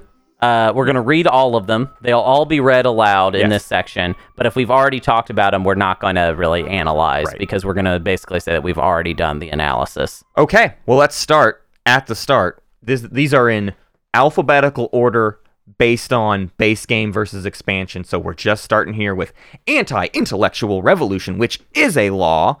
It is a for and against. For after a player researches a technology, that player must destroy one of their non-fighter ships. Against, at the start of the next strategy phase, each player chooses and exhausts one planet for each technology that they own. Yeah. So obviously the against is much worse than the for. The against is almost always going to be a problem because you start with tech, unless you're Sardak. Yummy. You start with tech unless you're Sardak, and if this comes out, like, let's say, round 1 agenda phase, you are too early in the game to be able to say, well, I've only have 2 tech, so that's just going to cost me 2 planets. It's like, well, is that really going to be okay, though? Yeah. Going into round 2? That's probably even the best case scenario, is that it comes out very, very early. In the late game, I mean, I've seen this come out regularly where it's like, well, if this goes against, the players will have to all exhaust all of their planets. That's how much tech they have, you know? Yeah, it's nasty. And that 4 is just like, I mean, sack a destroyer. Everyone needs to start building extra destroyers, and you just kill a destroyer on the board. It's really not the worst thing in the world for that 4 to happen. Sometimes it hits somebody a little bit worse than the others, but generally, it's just, you know what, just do the 4 and it's going to be fine. But this is one of those unfortunate ones where that's a law in play that we really couldn't afford to go against on. So we are generally putting this one on the 4 and giving someone a chance at that secret objective. Yeah, unless this is going to hurt my opponents a lot more than it's going to hurt me, I would say I'm like +5 or 4 just in the abstract. But yeah, I mean, I could be convinced if I am going to be sitting pretty and everybody else is going to be sad, or 3 players, or even just the player in the lead is going to be sad and everybody else is going to be sitting pretty, if it's like Jolnar is in the game, and then the other 5 players just don't have any tech, which is, that's crazy. Yeah. I'm not really sure why that would happen, but that's the situation where I could imagine wanting to go against for this one. Yeah. Next up is Archived Secret. It is just a directive. It is the elect player. The elected player draws 1 secret objective. We did talk about this one earlier, and I just freaking love this one. It's just a good thing to have happen, but it's always like up for debate of who's going to get it. It's very rare that like this sparks a huge... This is like a raw agenda phase agenda where it's just like who's got the most votes to vote for themselves and who can maybe form a small little coalition because the other person realizes they're dead in the water. But like fancy stuff doesn't really happen here. Yeah, or it like comes out at a point where the players are just like, let's just give it to the player in last. And not worry about it. So sometimes it's a big deal, sometimes it's not. It's also very hard to figure out how to buy, like how much is a secret objective draw worth. I mean, I would say these days I feel like it's worth a lot. I would probably start the bidding at 3. You know what I mean, for Archive Secret, and then see what you say, and then up it to 4 or 5 or whatever, 3 in some great, promissory note or something. I want it. I want a secret draw. Yeah, I think I always want this. Even if I have like decent secrets, it's like, hey, I could get a better one though. I could get more action phases or whatever. So you know what I like to do? Here's one of my sneaky plays. This is welcome to Hunter's Sneaky Corner, where I give you a little insight into some of the sneaky stuff I like to do. When Archived Secret comes out, I always like to act like I want it very, very badly, even if I have really great secrets and I don't care, because it's an opportunity to believably Hollywood that you have bad secrets. Right. Because if you want Archive Secret and you really convince the other players that you want it, they're going to be like, oh, his secrets are bad. Right. Like, they're actually not good because he really wants Archive Secret. Right. Yeah. So that's what I like to get to people about. Technical note worth noting, you cannot draw drive the debate and then score it. That Yeah. you were already elected, then you drew the secret to become elected. That already happened. You don't get to score Yeah. it like immediately. Yeah. That's not how that works. One happened and then the other. Yeah. Next up is arms reduction. This is also just a directive. 4, each player destroys all but 2 of their dreadnoughts and all but 4 of their cruisers. Against at the start of the next strategy phase, each player exhausts each of their planets that have a technology specialty. We talked about this hurting L1 and Barony, and Right. that against is not that bad. It's different in POK. In base game, Right. all of the tech specialties is like a 1-1, a 0, like a 1-0 or whatever. Sure, It's like, sure. I'm not costing much. But nowadays you can get a blue tech on a Cohen or something, and it's a 2-3, or you have Semlor or something, and those are a bit more annoying to lose. But usually there's not enough cruisers and dreadnoughts on the board for the 4 to be that much of a disaster, unless L1 or Barony are present. I see this go 4 a lot, mostly because there's not enough. Dreadnoughts are great, but I feel like POK has made the kind of fleet composition stuff varied up enough to where there's not going to be enough dreadnoughts on the board a lot of the time when this comes out. And even sometimes when there are a lot of dreadnoughts out, people are just happy to destroy each other's stuff. Right. So I don't know. It never hits the whole table enough for the 4 not to happen. And the against, well, everybody's always going to have at least one technology specialty. Yeah. You know what I mean? If I can play like Brian here for a second, you should always do 4, because there's a chance someone needs 5 dreadnoughts as their secret, and why not take them down a peg if they were working Sure. on that? Why Yeah, not? yeah, but- Just do it. I did see a game recently where they went 4 so that it would hurt L1, and I was very annoyed by it because for the rest of the game they kept talking about how L1's neighbor needed to be Winslade. Yeah. And at the time L1 was in last, and I was Right. like, y'all don't need to go 4 on arms reduction because the against isn't going to be that bad to everybody, and you want L1 to have dreadnoughts so they can Winslay the person in the lead. L1 was sitting next to the This person was- that was like kind of careening ahead. Yeah. And I wish people kind of made thought about the game more in terms of that, because I feel like people they over prioritize just being optimal and prioritize value when they should be prioritizing player relationships to each other. Right. It's hard to trust someone to deal with a thing, though. So I get the hesitancy, but I also firmly agree people should do that. Next up, we've got one we talked a lot about, classified document leaks. Law, when this agenda is revealed, if there are no scored secrets, discard this card and reveal a different agenda from the top of the deck. But then you elect a scored secret objective. The elected secret objective becomes a public objective. Place it near the other public objectives in the common play area. Yeah. We went to town on this one. Y'all know what we think about classified document leaks. It can get pretty wild. Please, somebody make it an action phaser next time. I want to see it. Yeah, please. it's fun. It's more fun. Hey, colonial redistribution is a directive. Elect a non-home planet other than Mechatol Rex. That's a lot. That's a lot of things to take out of the Yeah, run. that's annoying. Destroy each unit on the elected planet. Then the player who controls that planet chooses one player with the fewest victory points. That player may place 1 infantry from the reinforcements on the elected planet. Obviously, then that planet transfers ownership to the person who placed the infantry there. A lot of times this can become a nothing burger. I will say in POK, this got drastically increased in value because legendary planets are not included in this caveat. Right. And you can make Primor go to somebody else, or Hope's End, or Malice, or whatever. And not only is that just a big deal planet, that's also a secret objective. So sometimes people are going for those and you can push it onto somebody else or whatever. Sometimes you can very cutely accidentally give someone that secret objective by putting them on the legendary planet they never expected to get onto, and then oops, Right. I got my thing and I'm catching up now. Right, so it has that kind of Winslay potential. It can hurt a player in the lead. It can take away a legendary planet. It can also destroy a bunch of structures on an important planet, something like that. But yeah, Matt, I feel like often, anecdotally, I feel like most of the time when this comes out, they just make it a nothing burger. It doesn't have to be, but a lot of times it ends up being It always ends up getting talked about, like, should we hit that big stack? And that person is like, why do you want to hurt me so bad? I'm not in that much of a lead. And then we end up just like hitting a planet with no infantry on it and just letting it sort of transfer. And it's something that the person can easily get back or whatever. It's Or very you just elect the player who is in last place, Right. and then They literally just- nothing happens. Right. So, Yeah. Next up is committee formation. It is a law. It's an elect player law, which means this is forcibly going to become a law. There's no way to avoid it except for There's no way around it. Yep. The elected player gains this card before players vote on an agenda that requires a player to be elected. The owner of this card may discard this card to choose a player to be elected. Players do not vote on that agenda. This one, we kind of almost wanted to put into that changes the game thing, but it's like the step before you change the game. The best use of committee formation is to steal Imperial Arbiter before anybody even gets to vote on it, right? Or political censure to gain a victory point. But committee formation itself doesn't always have a big impact because maybe that big deal law never comes up after the fact. But it can be a game changer. So I always fight really hard for this one. Yeah, I mean, I think it's worth fighting for.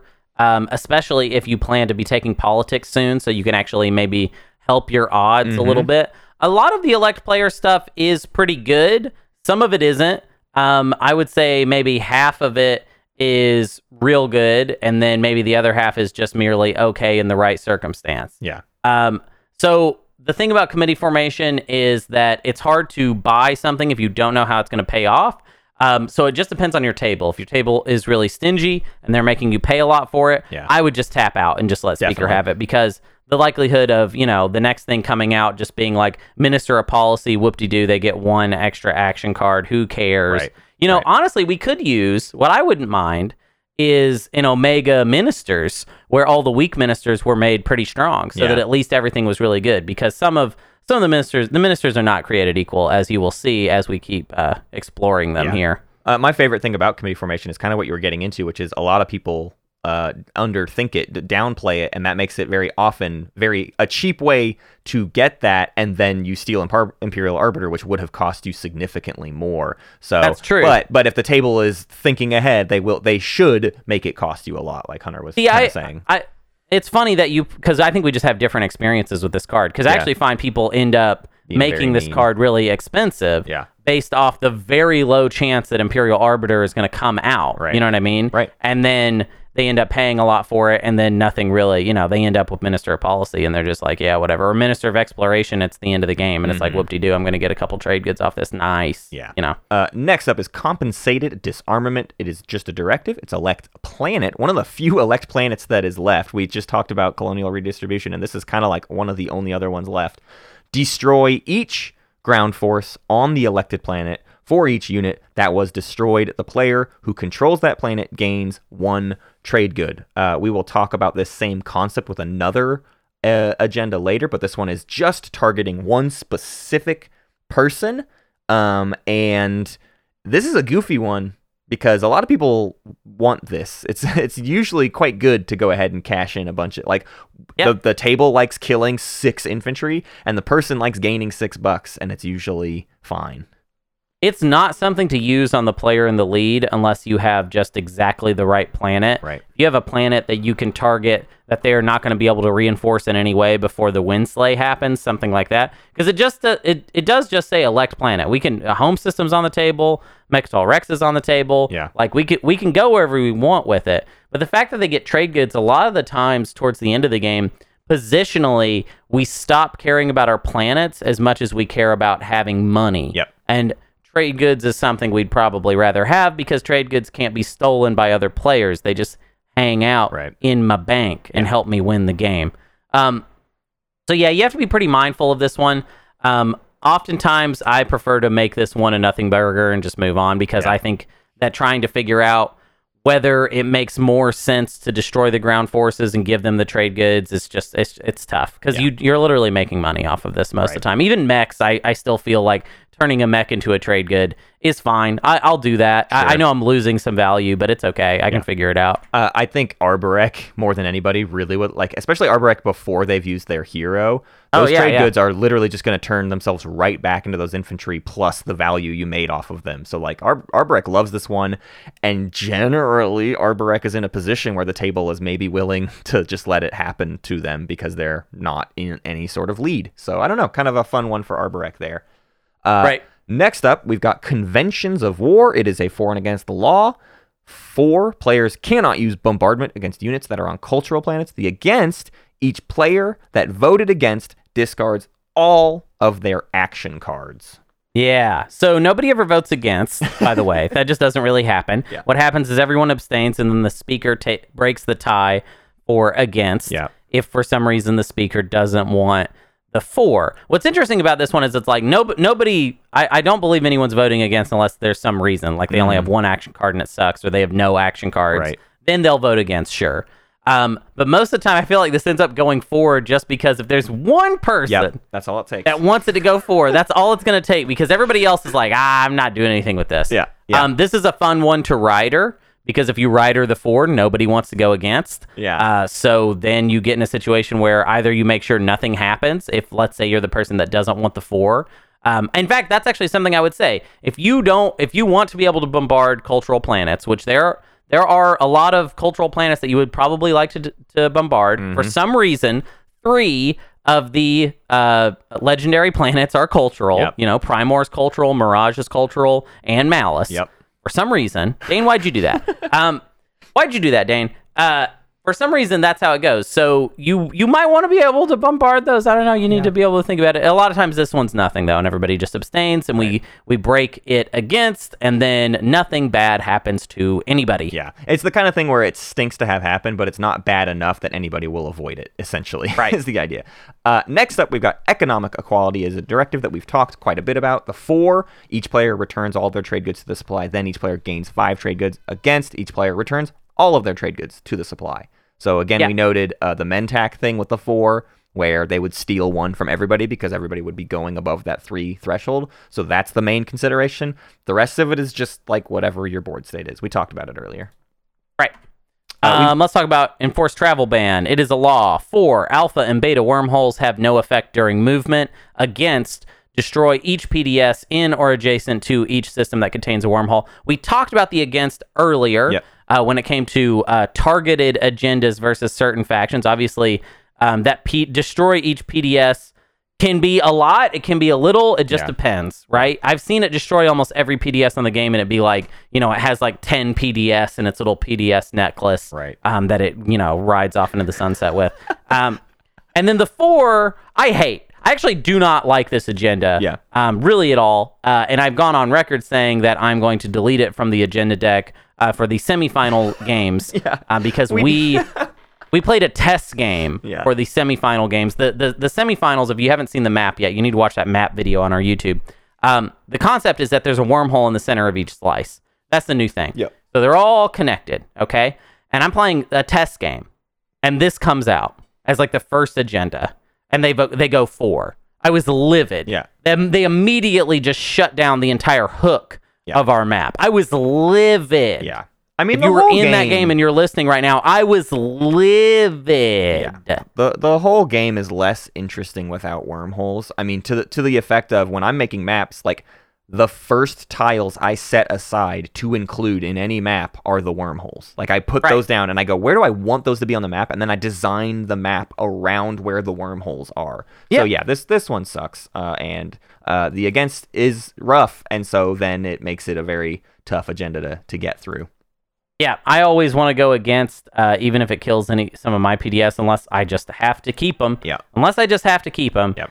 I just hate shutting the wormholes down because I feel like I always regret it.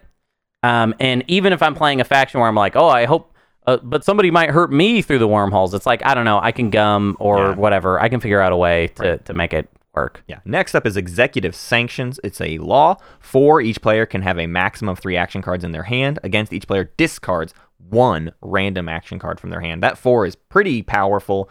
And like we said, we talked about Isarl at one point. Negating this, they get to just keep all their action cards anyways. So it's like you want to turn Isarl into a ridiculous powerhouse, then yeah, go ahead and go 4. But I think the against is more common.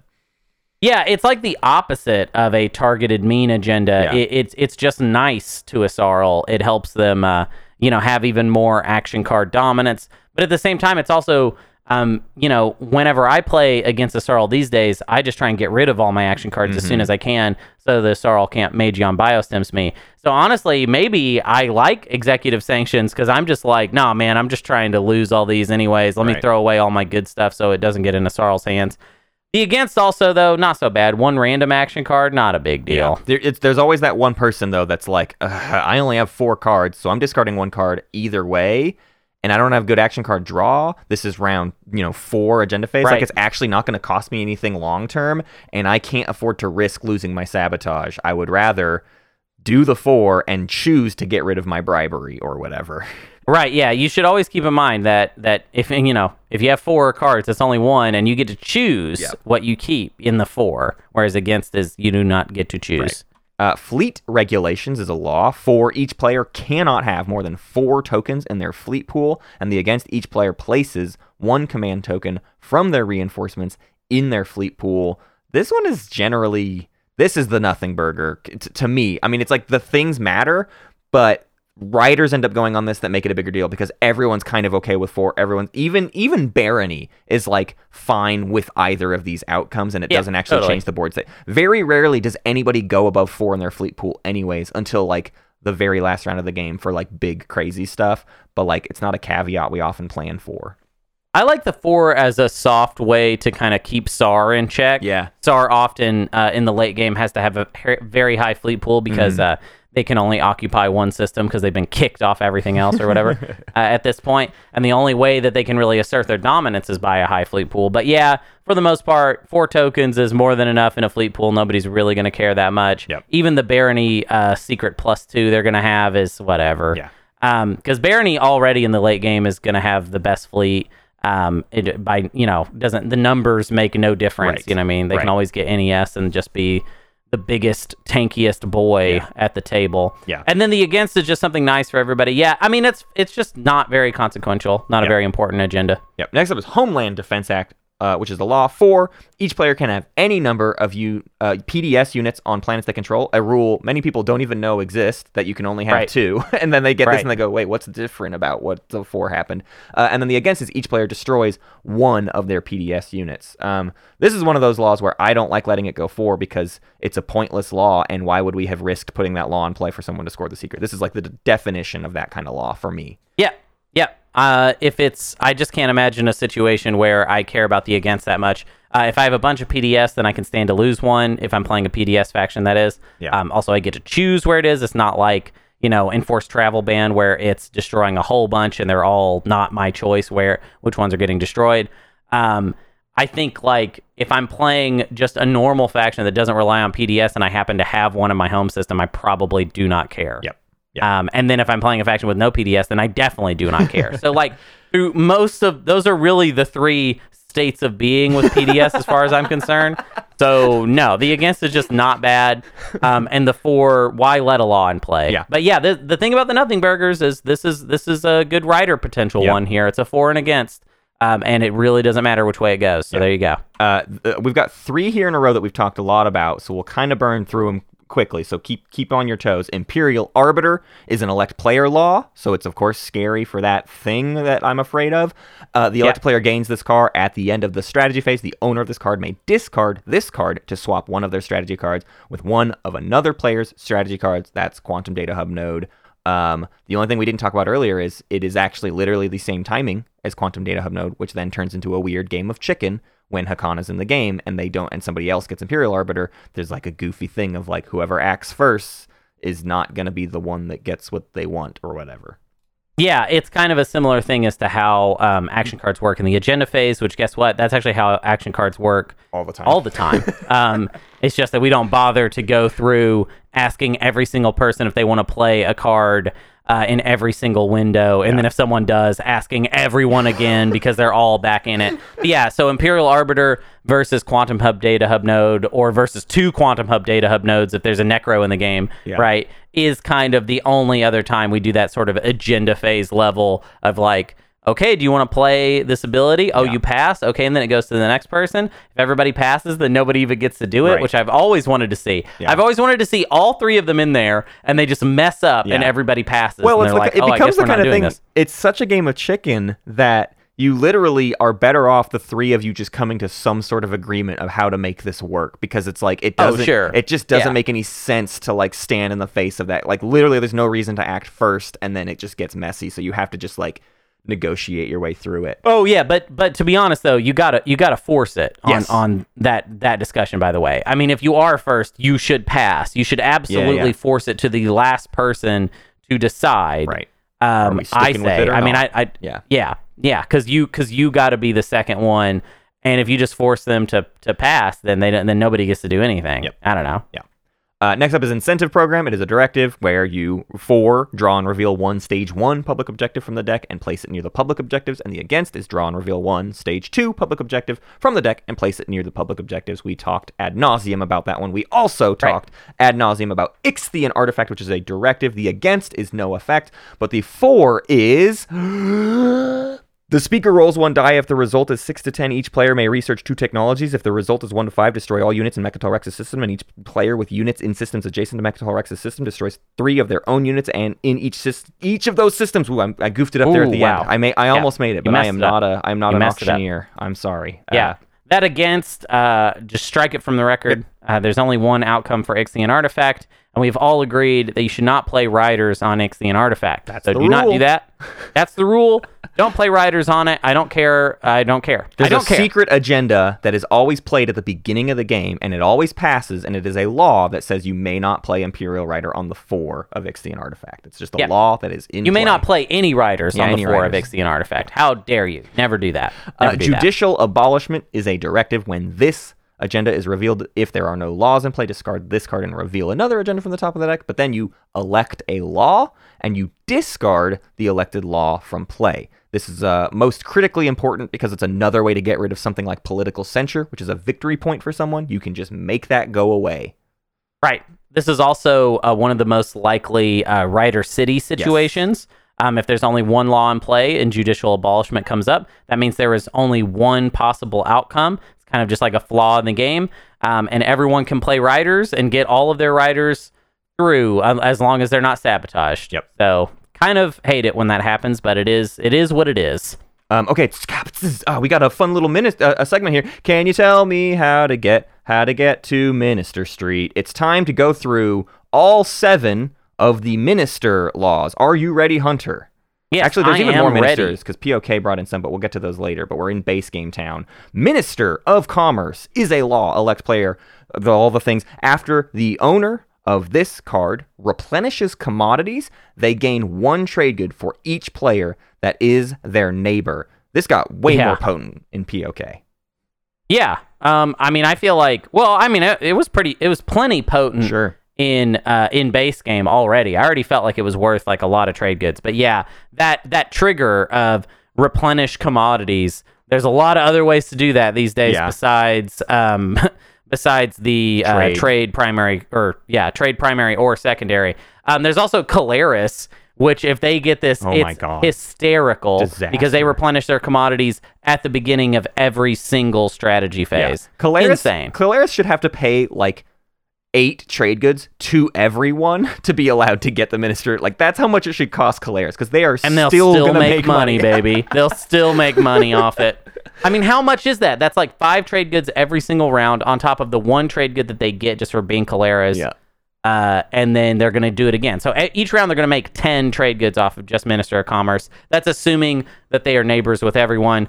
But they have ways to be neighbors with people through their faction tech allows them to be neighbors with any players that are in or adjacent to Mechatol Rex. It's ridiculous. So, yeah, they are made for this minister. Do not let them have it. We've got the Minister of Exploration. When the owner of this card gains control of a planet, they gain 1 trade good. This is the very often not that big of a deal because by the time this comes out, planets have been taken. You're only taking a few more planets over the course of the rest of the game. It's very rare that you're like just steamrolling through people's stuff in the mid game. Yeah, actually, Matt, I have a question about Minister of Commerce real quick. For the gaining of the trade goods, is it cumulative or are they gaining 1 trade good for each of their neighbors? My question is this. Does Mentak pillage each of the trade goods if you are above 3? So it is all gained as 1 lump sum. It is not 1 trade good at a time. This is not a consistent thing throughout all abilities. So just in this specific instance, when you use Minister of Commerce, you're gaining 5 trade goods, not 1, 1, 1, 1, 1. So Mentak only gets to pillage you the 1 time if it puts you over your value or whatever. Good deal, good deal. I bring that up mostly because for this next one, your Mentech is going to be a huge problem for whoever ends up with this minister, Right. which is the Minister of Exploration. Yes. So that one is, like we said, not the biggest deal in the world. It's just $1 in the mid game. You make almost no money off of it. I've never seen anyone push for this one unless they have the secret objective. This is the one where it's like, if someone really wants this, they're lying to you. Right. It means it means they have the get elected secret objective. Yeah, because it's just, I mean, is it the worst? I don't know. Minister of Policy is pretty bad. Pretty bad. Yeah, no, this is probably worse. This is probably the worst one. This one I'm going to call a B tier, which is the Minister of Industry, when the owner of this card places a space dock in a system that players' units in that system may use their production abilities. If this gets used, it gets used once, and it's maybe minimal value. I mean, it's unlocked stuff usually, except for it's not. It's if you're doing the primary of construction, you're going to build some unlocked stuff, and that's awesome. But if you're doing the secondary, you're locking down that system anyway, so it really holds no bonus value. It's just stuff you built out of a newer dock than you otherwise would have. It's real good if you happen to have JR, but if you do not have JR, that's the Relic agent that is like a Titan's agent that lets you build space docks. Then I would say, nah, this one also is a sign that they probably have the secret objective if they really want this one. Yeah.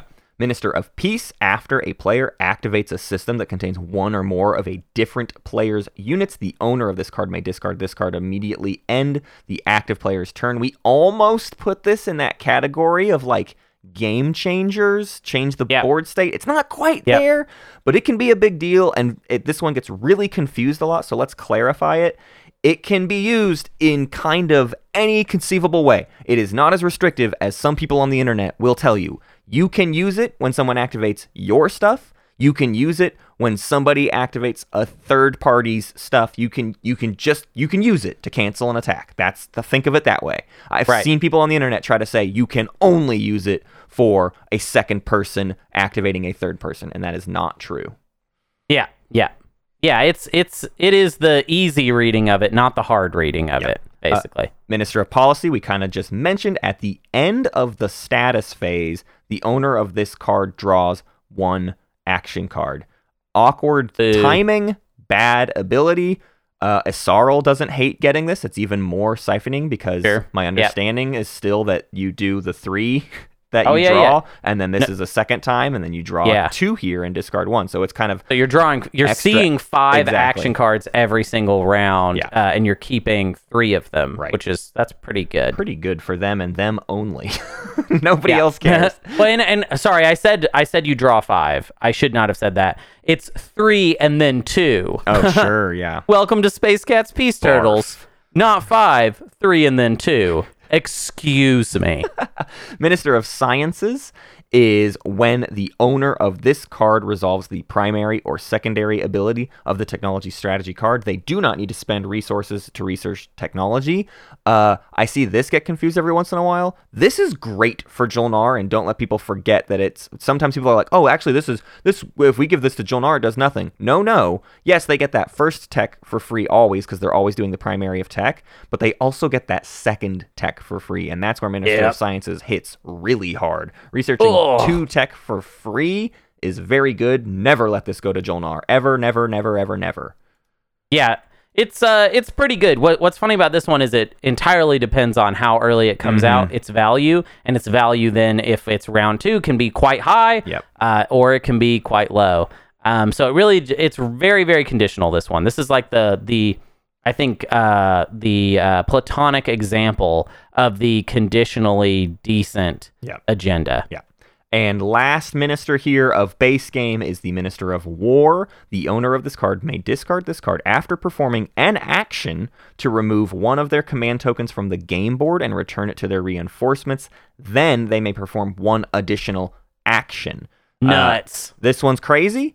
There's this really disgusting thing I see people try to say. Let me read this with some really specific emphasis, okay? This is how to read this agenda wrong.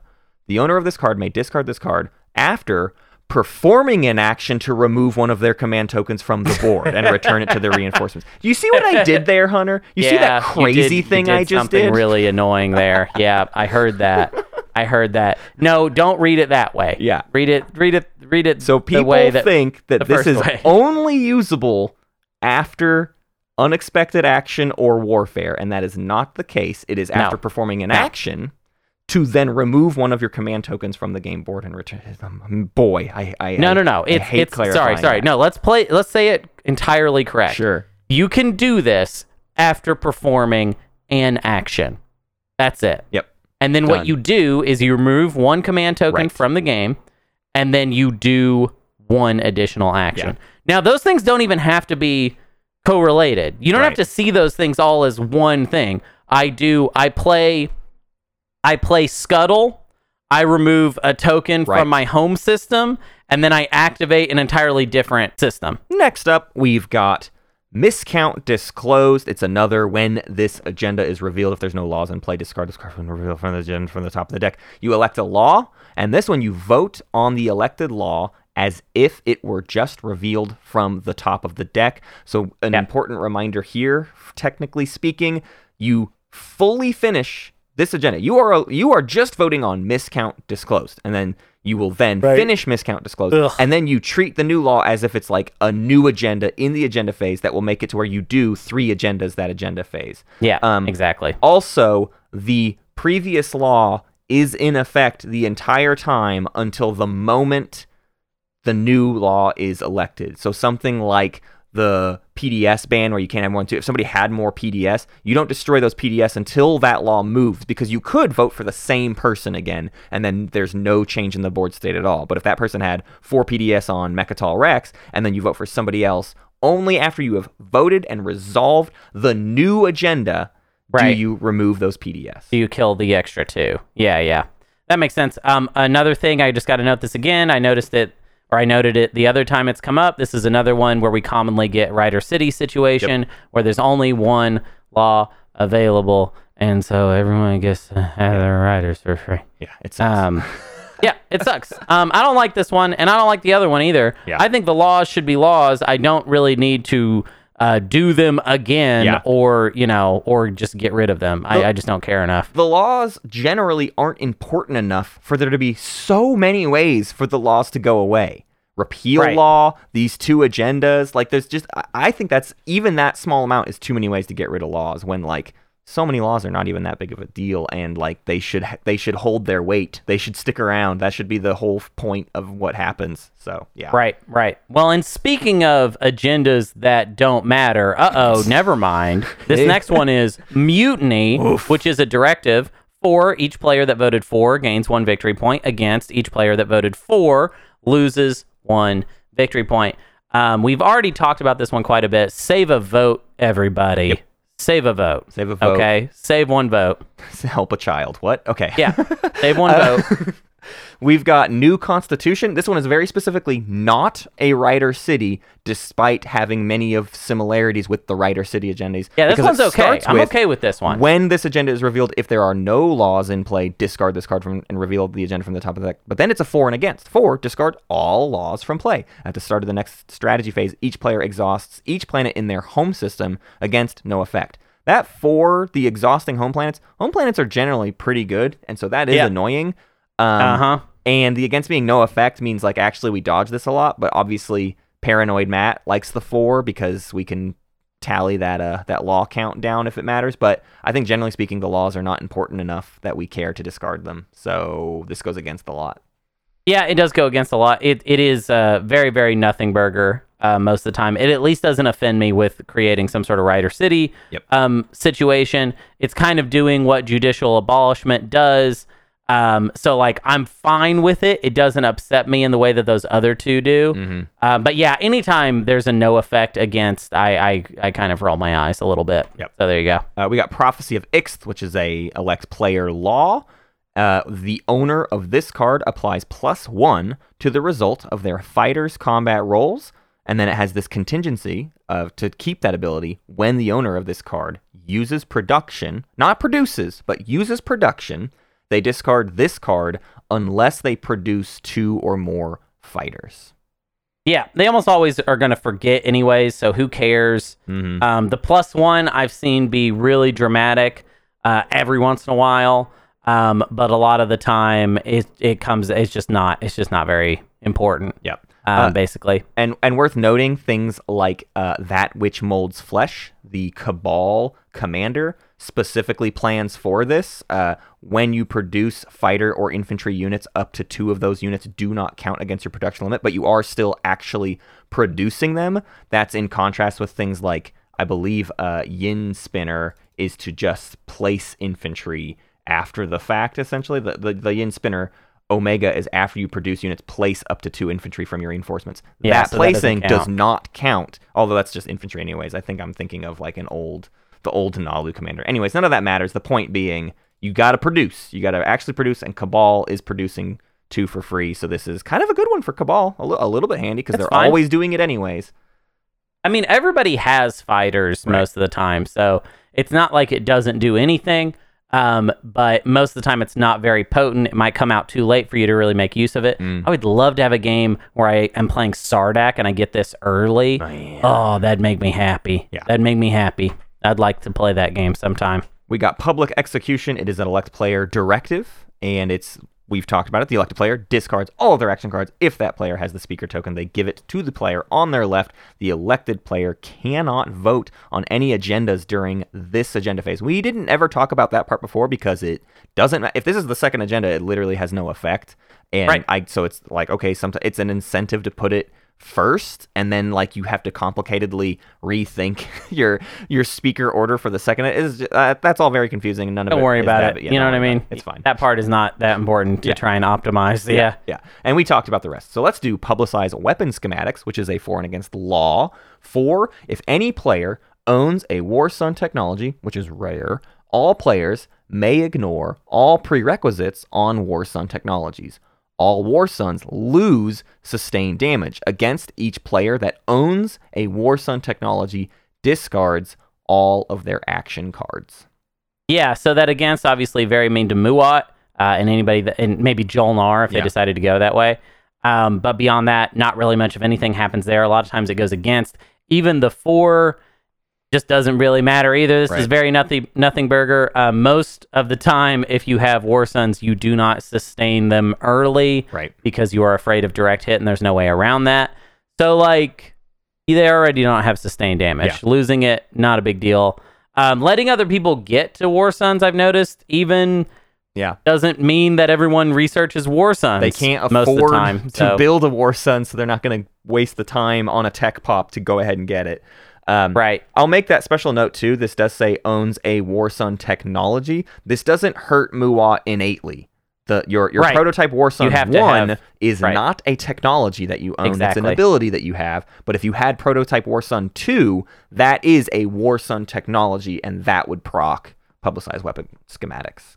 Yeah, so it doesn't just hurt Muat right at the beginning. Otherwise, we probably would have talked about it in the targeted agenda section. It's really not that big of a deal for Muat. It's really not that big of a deal. Is really not sustaining their War Suns. They are too valuable to them. For sure. Next up is regulated conscription. It's a for and against law. When a player produces units, they produce only 1 fighter or infantry for its cost instead of 2, and the against is no effect. This is the one. It's sleepy. This is the one no effect against that I feel like still goes for all the time. What is with that? Why is regulated conscription passed so often? It makes me mad. I don't know, because people, it's an easy. Anytime there's an against no effect, that's an easy rider. To just because the 4 isn't. Nobody likes the 4. Right. Not that it's a big deal, but it still just feels like Right. I don't want to pay more for fighters and infantry. I don't want to have to pay more for that. If it's a leadership rider against, basically you'll take the hit basically. It's like perfectly kind of tuned to be like I don't like the 4, but if you put literally like any rider against, then I'm going to pick 4. Next up is Seat of an Empire. We talked a lot about it. It's a directive 4. The player with the most victory points gains 1 victory point against the player with the fewest victory points gains 1 victory point. We did it. All right. Shared research is a for and against law. For each player's units can move through nebulae. Against each player places a command token from their reinforcements in their home system if able. That against is pretty bad. In fact, it's quite bad because for a lot of people, their home system is the only place they have a space dock. So you don't just activate their home, you cut off their ability to build units that round. And the 4 is almost literally nothing for anyway. Right. So this one almost always goes for, and I agree in that situation. I can't be paranoid enough to let this go against. I'm not in that boat. And the against hurts everybody, Yep. which is notable, except for SAR, because SAR is going to be like, "What? I don't cares? care Yeah. if I have to activate my home system. I haven't seen my home system since round one. I haven't I've been not there seen since I it was a since then. child. Yeah. But also we don't really like, in general, people don't like agendas that are like nice to SAR and mean to everybody else. So generally, I feel like the against doesn't happen. It's always going to be tempting to rider the 4. But then, of course, if the against goes through, then everybody's got to deal with that. Yeah. And I think activating your home system, especially in the late game, can be pretty bad. It's one of the Maybe worst don't things that wanna can do happen it. to you. Yeah, I would say I would say that against in a lot of situations is worse than any of those like destroy your ships stuff, because like you're very often needing to reinforce your home in the late game to like make sure you have a path to victory, and you don't always need all your destroyers in wormholes or whatever. So shared research against is one of the worst things I think that can happen to you. So yeah. Yeah, if the timing is bad, it can be really, really bad. Right. Okay. Swords to Plowshares. We talked about a similar thing earlier, but it is a directive, and the 4 is each player destroys half of their infantry on each planet they control, rounded up. Then each player gains trade goods equal to the number of their infantry that were destroyed. That we liked that before. The against, though, is each player places 1 infantry from their reinforcements on each planet they control. Also good. So this one I turn into being actually kind of a nothing burger, because everybody always just likes either outcome, and then it becomes about what riders go where. Yeah, it's just very even. I mean, the against 1 infantry on each planet is probably nothing and not really worth it for anybody, but it's not bad. And then the 4 is always going to have a little bit of a grumbly, but most of the time in POK, your mechs are on your important planets anyways, and they're not going to get destroyed. So basically, it kind of just washes for everybody anyways. And then you get all these trade goods, which you can use for more important things later. Yep. Unconventional measures is a directive for each player that voted for draws 2 action cards, or the against, each player that voted for discards all of their action cards. So the rule with this one is if you are first and probably even second in voting order, you probably should just abstain, because it's way too unpredictable of how everyone's going to go. And if you decide to commit to a bunch of unless you're like Xcha and Xcha's alliance swap partner, and you two have like 60 votes between you and can guarantee it, there's not a good excuse to like dedicate your votes for. You probably abstain, and probably like the speaker and 1 other person draws some action cards or something.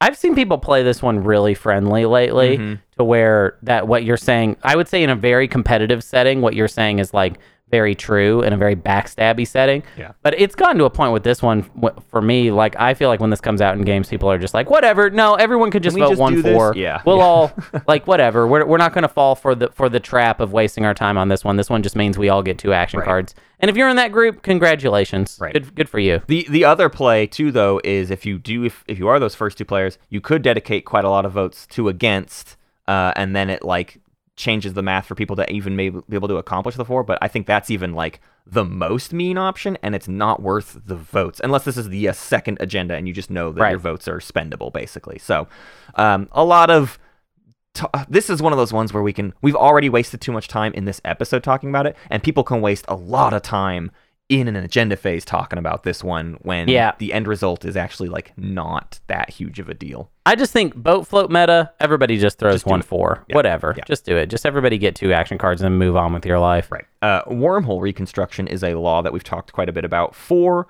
all systems that contain either an alpha or beta wormhole are adjacent to each other. Ooh, or all ghosts. Or the against, each player places a command token from the reinforcements in each system that contains a wormhole and 1 or more of their ships. So this was our ghost thing. I don't know that I have much more to say about it, Hunter. I know there's a complicated relationship between wormhole reconstruction and enforced travel ban, and I've experienced where they've both been voted in. And it sucks because I can't quite remember exactly how it. The idea is that both do exist simultaneously. All systems that contain either an alpha or beta wormhole are adjacent to each other, meaning you can do transactions through them. But enforced travel ban is a ban on movement, which prevents you from getting to go through them. But they are still adjacent, which means you can be in an alpha and so can be in a beta, and the 2 of you can trade stuff because you're actually adjacent now. Right. Actually, I'm pretty sure. Okay, so the final ruling on this from Milty was that basically wormhole reconstruction supersedes enforced travel ban because of the wording of the 4. All systems that contain either an alpha or beta wormhole are adjacent to each other. This doesn't have anything to do with movement. It's just saying those are adjacent. So it's through even adjacency, uglier. you can move. So essentially, enforced travel ban is a little baby boy compared to wormhole reconstruction, who is the big daddy who decides. I'm mad at essentially. Milty for that ruling. I don't like that one. Yeah, so that's how That's really ugly. that is how Milty ruled it. Yeah. Very very recently. Well, yeah, although there was the some logic there discussion about being it. it's not that it's saying that it's redefining wormhole rules. It's now saying just the tiles are adjacent to each adjacent. other. You're They are not adjacent. using a wormhole when you use that movement. You're Right. just moving to an adjacent space. That's It's so folded barf. space, baby. Yeah. The space is folded. All right, that's how it be. That's Next how it up be. is wormhole research, which is just the directive that we've talked a bit about. For each player who has 1 or more ships in a system that contains a wormhole may research 1 technology, then destroy all ships in systems that contain an alpha or beta wormhole. Against each player that voted against removes 1 command token from their command sheet and returns it to their reinforcements. That against is definitely among the more possible things where the table can agree to not vote for and have the against happen. It's not like that other agenda we talked about earlier where like one person's probably going to, the bombardment on cultural planets, where one person's like, I'll throw a vote for. Sometimes it's common enough that everybody's like, actually, we do not need to let all the ships blow up, especially in a sort of situation where we're thinking about entanglement. Very often, the ships in the wormholes, like, they need to be there to either gum someone else's path to stuff or to be there and relevant in a wind-slaying attempt. So I don't really think the 4 should happen as often as it does, but it still happens pretty often. Yeah. I think, I don't know, there's always somebody that's going to have to destroy too many ships is what happens. Right. Where somebody's like, the table will be like, it's worth it going through the 4 because it's going to mess up Randy's day, you know, and because Randy's got too many ships and he's going to lose his flagship. Uh-oh. If you're playing casually, you really shouldn't do that because there's just no reason to ruin. But like, there's groups that if you're playing in Edmonton, they're just going to do it, basically. I don't know. I mean, I think it's worth it depending on who that player is. If they're the leader, sure. then I'll try and destroy all their it's ships SAR. if I can. It sucks that they get a tech for it. You know, if it's SAR and they have all their ships in 1 alpha, Hey, then let's do guess it. what? Remember how SAR can have chaos mapping and they can be in the asteroid alpha wormhole by themselves and you can't go there? Wormhole research sure is a convenient agenda for that situation that we all love. Okay, we are now getting into the Prophecy of Kings. We're going to reset the alphabet, and we now are on to Armed Forces Standardization. This is an elect player directive. The elected player places command tokens from their reinforcements so that they have 3 tokens in tactic, 3 tokens in fleet, 2 tokens in strategy pool. They return any excess tokens to the reinforcements. This is resetting them to where they started at the beginning of the game. It's always very funny because there's usually a bunch of players where it's like, oh, that's like +1 or -1. And then there's like the one person where it's like, oh, that's like +6 for me. Or like, that's -4 for me or whatever. Right. And I feel like the extremes never happen. It's just never worth boosting someone that much. And people can't really usually pay that much for it. Maybe they can, but it's like if you're low on tokens, you're probably low on all of your economies and can't afford to buy it. And if you're way ahead, usually people don't actually want to target you that much because honestly, 3, 3, and 2 is enough to get by in pretty much any round. So even taking you down a bunch maybe doesn't ruin your life. So I think this usually is a nothing burger. I find often that if there is the player in the lead with a bunch in the tactic token, that is in the tactic pool, I should say, that is the best player to elect. Yeah. It's best to elect someone so as to take away a giant stack of tokens. But you're right. I mean, bringing someone down to 3 tactic pool is not going to be that big of a deal. And also, how often are you playing a game where somebody does have a giant stack? When it happens, it happens. Yeah. But it's not always going to come up. And you can't really buy it because you're so poor if you need it, you know? Right. Articles of War is a for and against law. For all mechs lose their printed abilities except for sustained damage. And against each player that voted for gains 3 trade goods. This what one a is weird one. It's so weird and so can be so interesting. I think we mentioned this earlier with like Empyrean is like the only caveat. It's like the only thing I would kind of think of this one being really mean to Empyrean. And sometimes we're like, hey, let's turn off the sabotage. But also, more often than not, Empyrean sabotage can be bought and stuff. And so you actually don't want to turn that ability off because it can help with an important Windslayer or whatever. Like, it's a bit dangerous to. Well, and to also do. this goes against, I would say, most of the time. Yeah. You know, because it's really the best way to do it is, you know, the first 5 to vote all put in 1 vote for, and then everybody pays probably one. I mean, and it ends Right. up, the speaker ends up making a bunch of money off Yeah. of this, and then everybody nets like 2 trade goods. Right. This is how I very see this play similar out. to like a Mentac economic equality sort of thing, or anytime someone plays the trade right. The second trade goods get involved, we can math a way to actually turn this into a socialist council where we just make the money go to everyone or whatever. Right, So right. that Everybody happens. gets a little something with this one. And yeah, I feel like nobody really likes the 4 enough to do that instead of the just rigging the against, basically. Yeah. Okay, Hunter, plug your ears for just a minute.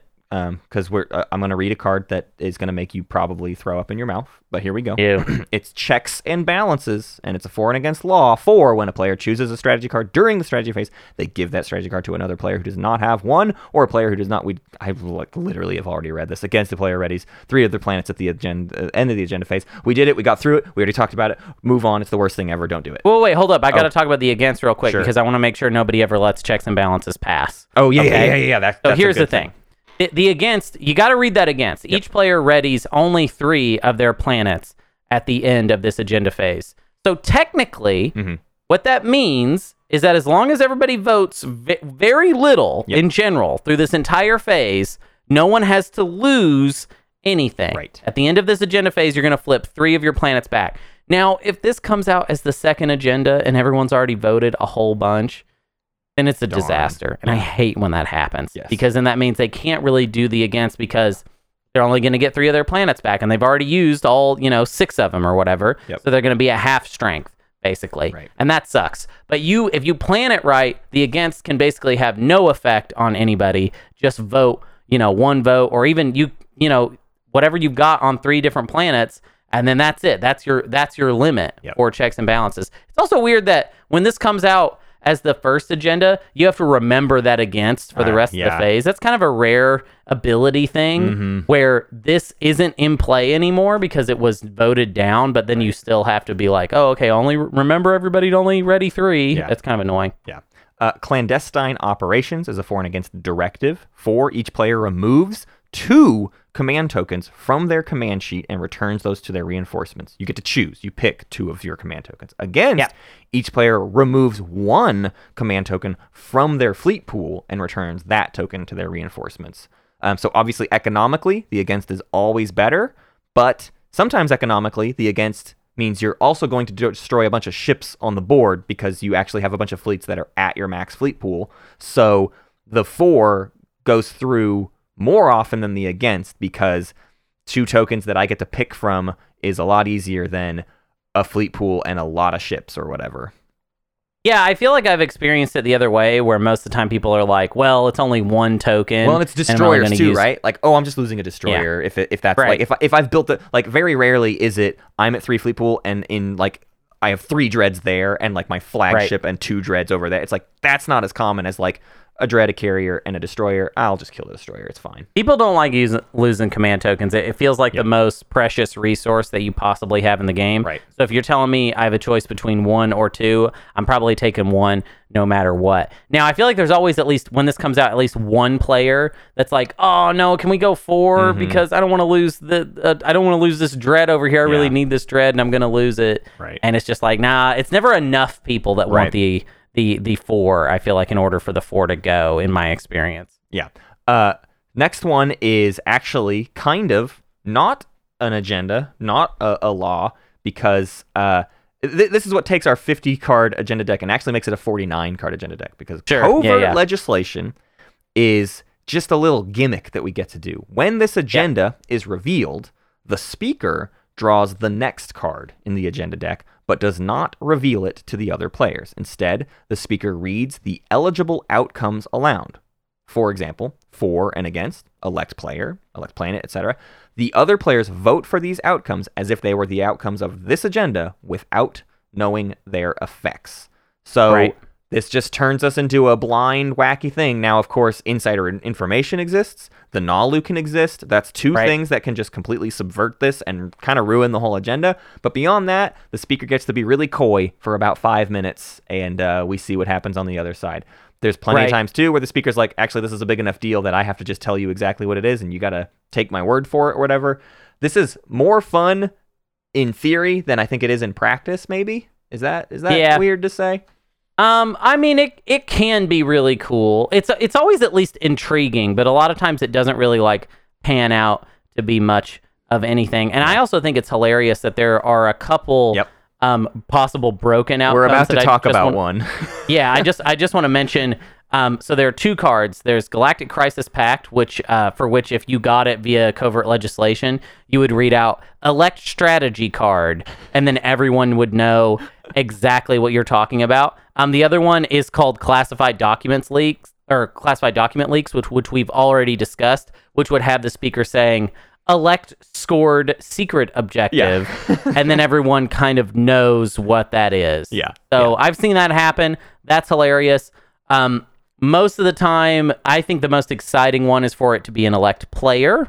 Yeah. And then everyone has to figure out who to give this thing to. It might be bad, it might be good, I don't know. Yeah. That's kind of fun. I will say, I misspoke a little bit because I said something about insider information that actually wouldn't count, because you take covert legislation and then the speaker immediately draws the next card into their hand. That's so insider true. information doesn't work. But Nalu, if they've been keeping up with things, no, they also would not get to know. So I'm sorry. I completely misspoke there. In both situations, the card immediately goes into the hand before either ability gets to proc and look at it. So all they would get to do is look at whatever the next agenda is going to be. So I did misspeak there. Nobody gets to know except for the speaker what that thing is, except for the situation where it's like politics happened earlier in the round and they put covert legislation and then something else on top, which would be a pretty weird thing to do, I guess. But yeah, whatever. I mean, maybe it makes sense. I want to be the only one that knows what the covert legislation you are speaker. is. You're probably assigning yourself speaker, but if you're not in the situation where you're doing speaker shenanigans, you might avoid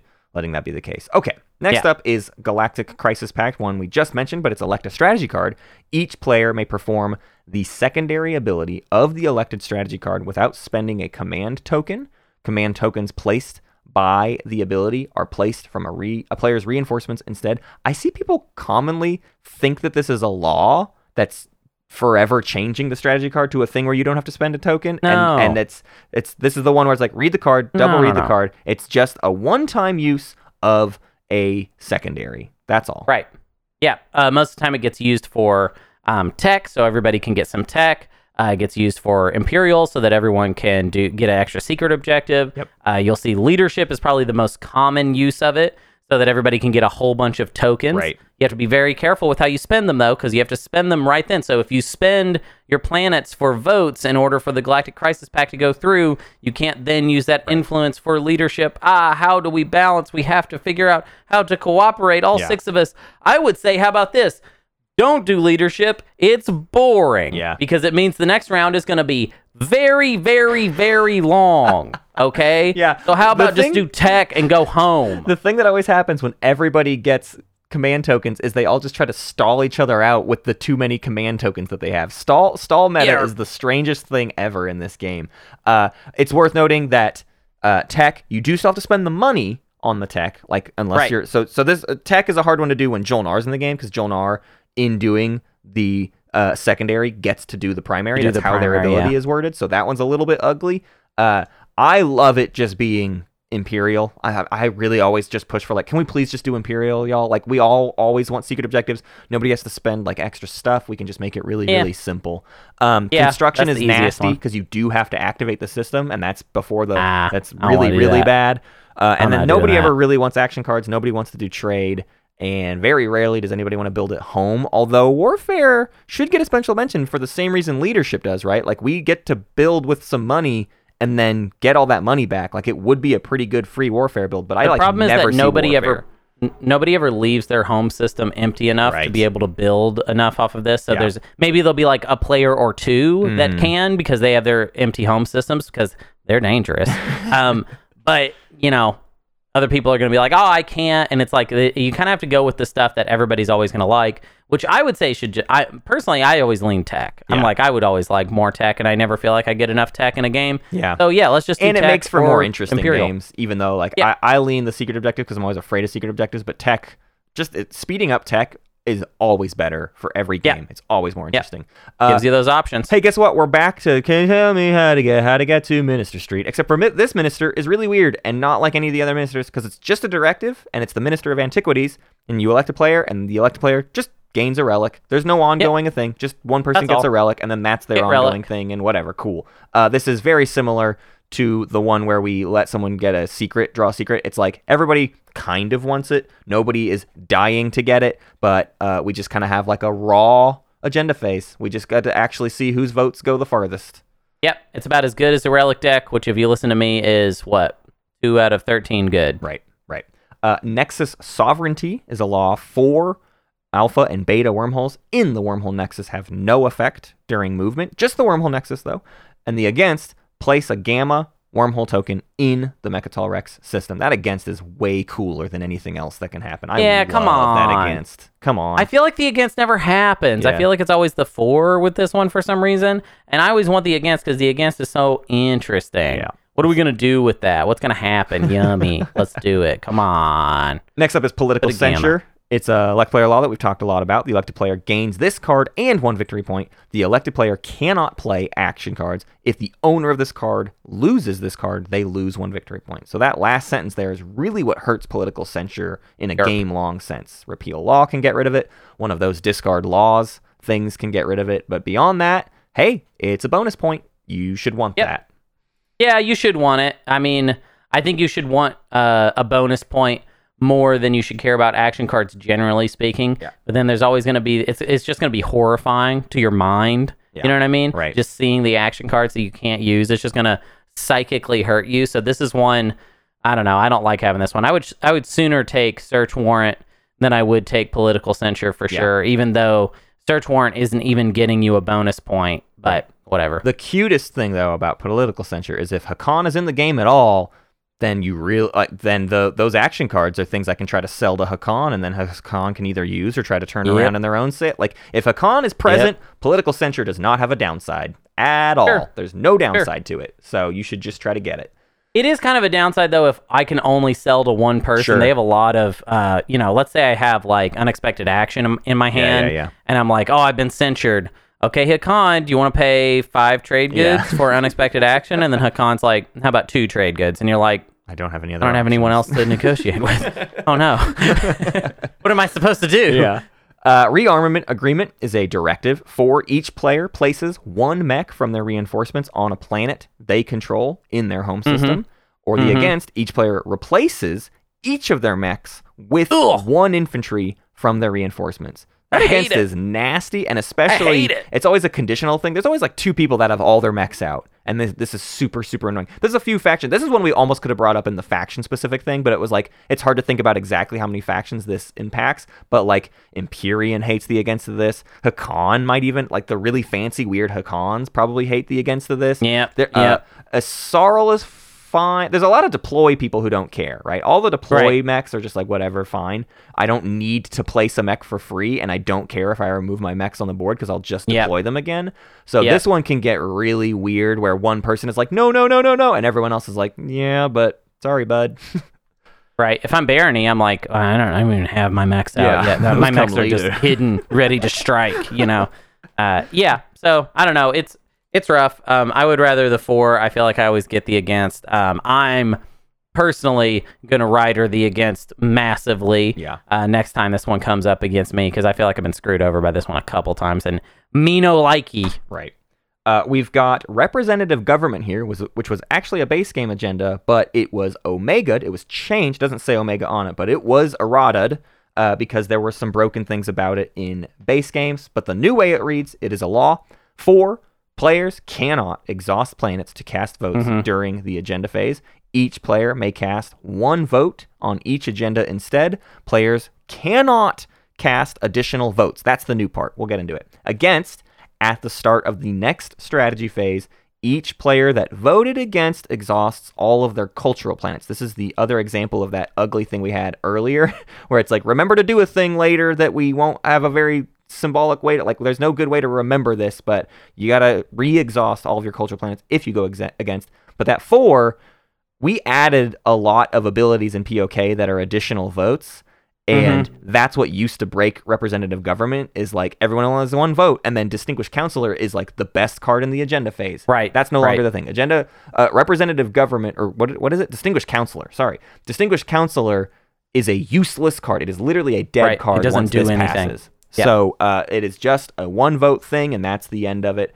But this one goes 4 pretty often because usually I don't know, it's probably 50-50 because the against can very often not hurt that many people, and they can just coalition, right? Everybody without cultural planets can just vote against, and then we get away from it. Or even, you can just abstain everybody and just do the old school speaker kind of tricks it thing. I find what often happens is the 4 goes through because the have-nots kind of all bind together, and they're like, we don't want to have to worry about that one player with Mechatol Rex and Aaron Amir dominating an agenda anymore. So we're just gonna have everybody on equal footing. I feel like is kind of why it will end up going for maybe more often than it goes against. This is also, I'll just throw this in here, this is a part of my dream scenario that I want someday, which is I want representative government to be in play. I want all players to be at 9 points. And then I want, what is it? It's not mutiny. No, I want political censure to come out, right? Everyone's at 9. Yep. We all only have 1 vote, and we have to give someone a victory point. And there's no deadly plot. This is all of these things are part of my Magic Christmas Land for the perfect ending to a game, which is literally the 6 of us must pick a winner. We must do it. We all only have 1 vote. And so if we all vote the same, we're just giving it to the speaker, so we have to coalition. I mean, I guess you could just try to play like earnest that way, and be like, well, the speaker wins, but that's boring. 2 people should vote on one other person. I want to see that someday. I want to see the 6 players just vote on a winner. Yeah, and there's no way. Yeah, they just have no way out. I would just, they're just like, it's like driving them all crazy, but they're just like, we have to do it. Like we just have no to other pick way out and of then this. move We're on picking with our a winner lives right now. Yeah.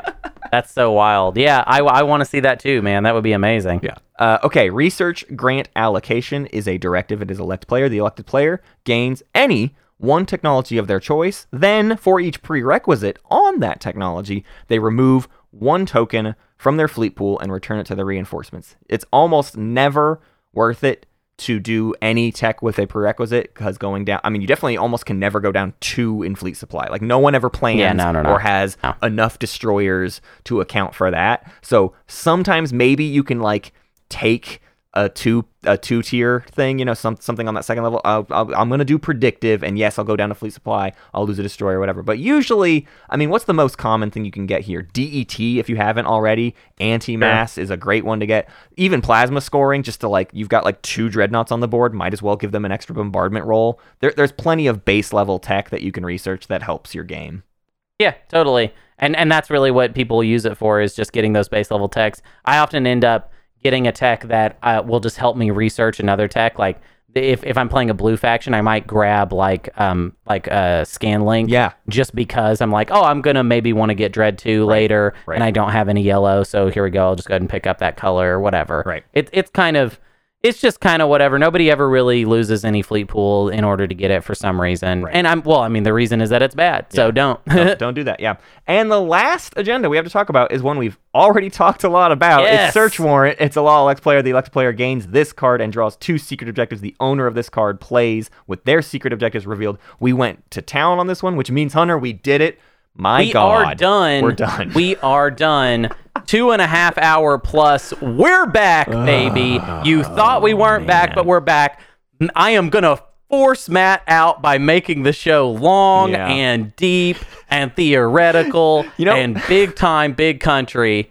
Matt is furious right now. No, it's fine. But what's hilarious is this this episode took us 2 days to record because we tried to squeeze this one in yesterday during one of Molly's naps. And Hunter, you said to me, if this episode goes longer than an hour and a half, I will just stop talking. But then Molly woke up at about an hour 10. Right. And we had to stop. And then we did it today. And we did about another hour and a half. And that means it was just like we had the energy to do it. Exactly. We did not do over an hour and a half in a single day, Matt. That was the implication right. That's what you that actually I was meant. working with when I said that. That's what I meant, Matt. Yeah. I'll give you an hour and a half a day, my dude. That's what I'm saying. Okay. Well, we did it. Let's get out of here. We literally did all the synthesis we could possibly do for agendas. We have talked this into oblivion. So at this point, I want to thank our Weird Bears, Big Al Cappuccino, Anvilier, Squeamish Emu, Brassbird, Brian, Kaluan, Dark Jutsu, Goondog, Cardinal, Totally Calculating Poet, Kindred Spirit, Alice, Lord Raddington, Bagels, Emlashevsky, Sunfax, Absol, Ricky M44, Rwise, and Fancy Zeeling. And I want to thank Mama's Lovely Larvae. My son is also named Bort. Tautology is what it is. Frank G, Rekka, Jadim Jedi, Graxer, Uncle Batty, and Tetty's Jam for Hugh.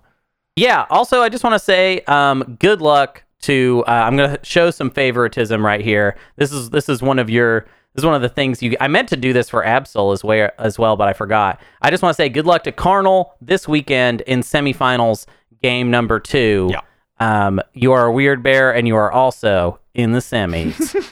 You get points. Yeah, absolutely gets a posthumous good luck. It was DreamHack week, and Hunter and I were dying and couldn't literally remember the ground in front of us. So that is not because we forgot anything besides semifinals. Our own names. Yeah, we forgot the semifinals existed. Galactic Council. Coming up, we've got your actually this never got posted last week. That's on me. If you'll notice, last week just sort of evaporated until semifinals game 1 on Sunday or whatever. But like I just didn't exist last week. So we're getting this poll up today or whatever, or it's already up by the time you're listening to this. But here are your options: how to commentate Twilight Imperium, where we bring on one or many commentary guests that we've had, and we all just sort of round table or one-on-one, or I don't know the structure of it, but we're going to talk to commentators and just go through the various ideas of what it's like to commentate TI these days. Yeah. Well, this is I think the most fun option of these 4. Yeah.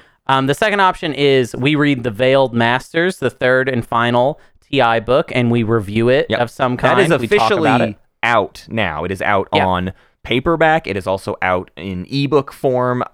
They made it sound like they were going to have an audiobook version of it ready right away, but the others took a lot longer to get to audiobook, so I haven't looked myself to see if that audiobook is ready, but they're supposed to have all formats ready to go with The Veiled Masters, so that'll be the third and final Tim Pratt Twilight Imperium novel. Yeah. And then we have a predictive episode, which faction will win Tournament 4 and why, where me and Matt put on our psychic hats and we pierce through the veil and see into the future. Yeah. And finally, is just this is the episode title, and you do with it whatever you will. It's called, Can Anyone Be Good at Twilight Imperium? Yeah.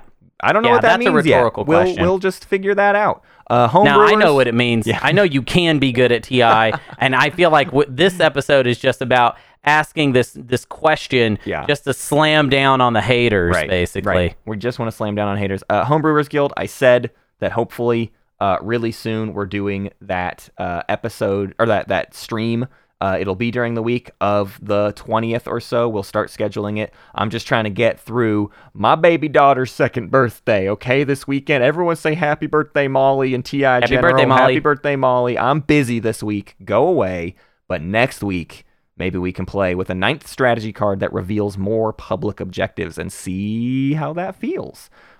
You can also rate this podcast on Apple Podcasts, iTunes, Spotify, wherever you listen to it. And you can find our website, spacecatspieceturtles.com, for more information about our Patreon so that you can contribute to the show and vote on these polls and do Homebrewers Guild stuff and get a Weird Bear jersey and be congratulated or cheered on in the tournament. If you are a Weird Bear and in the semifinals, we go, yeah, you're our favorite, actually, ha ha ha ha. You can also find our Twitter and our Discord and our merch and all of that on that website. Yeah. And then for a play of the week, Matt, we've got one more segment here. Oh my God. Why did we include play of one the week? The play of the week is to just go watch the semifinal game 3 from the 2021 SCPT tournament, because that has some funny agenda stuff in it. Go watch So just the last. watch all of. What? No. Just all of it. Just go watch Just all of go Game watch 3. the whole thing. Great. Expecting something cool to happen in the agendas. Great. Just go do that. It's on our YouTube. It's from last year. Game 3 of the semifinals, 2021. Check it out. There it Funny. is. And you can Agendas. send us. It's relevant. It's relevant, and you can send us This Imperium Life stories of your own at spacecatspturtles@gmail.com. That's it. We did it. 2 hours and 50 minutes on the recording. Who knows how long the edit is, but we're getting out of here. I love you. I love your hair, and I hope you win. Thank you for listening to Space Cat's Peace Turtles, and thanks to Ben Prunty for the use of his music. You can find more at benpruntymusic.com and benprunty.bandcamp.com.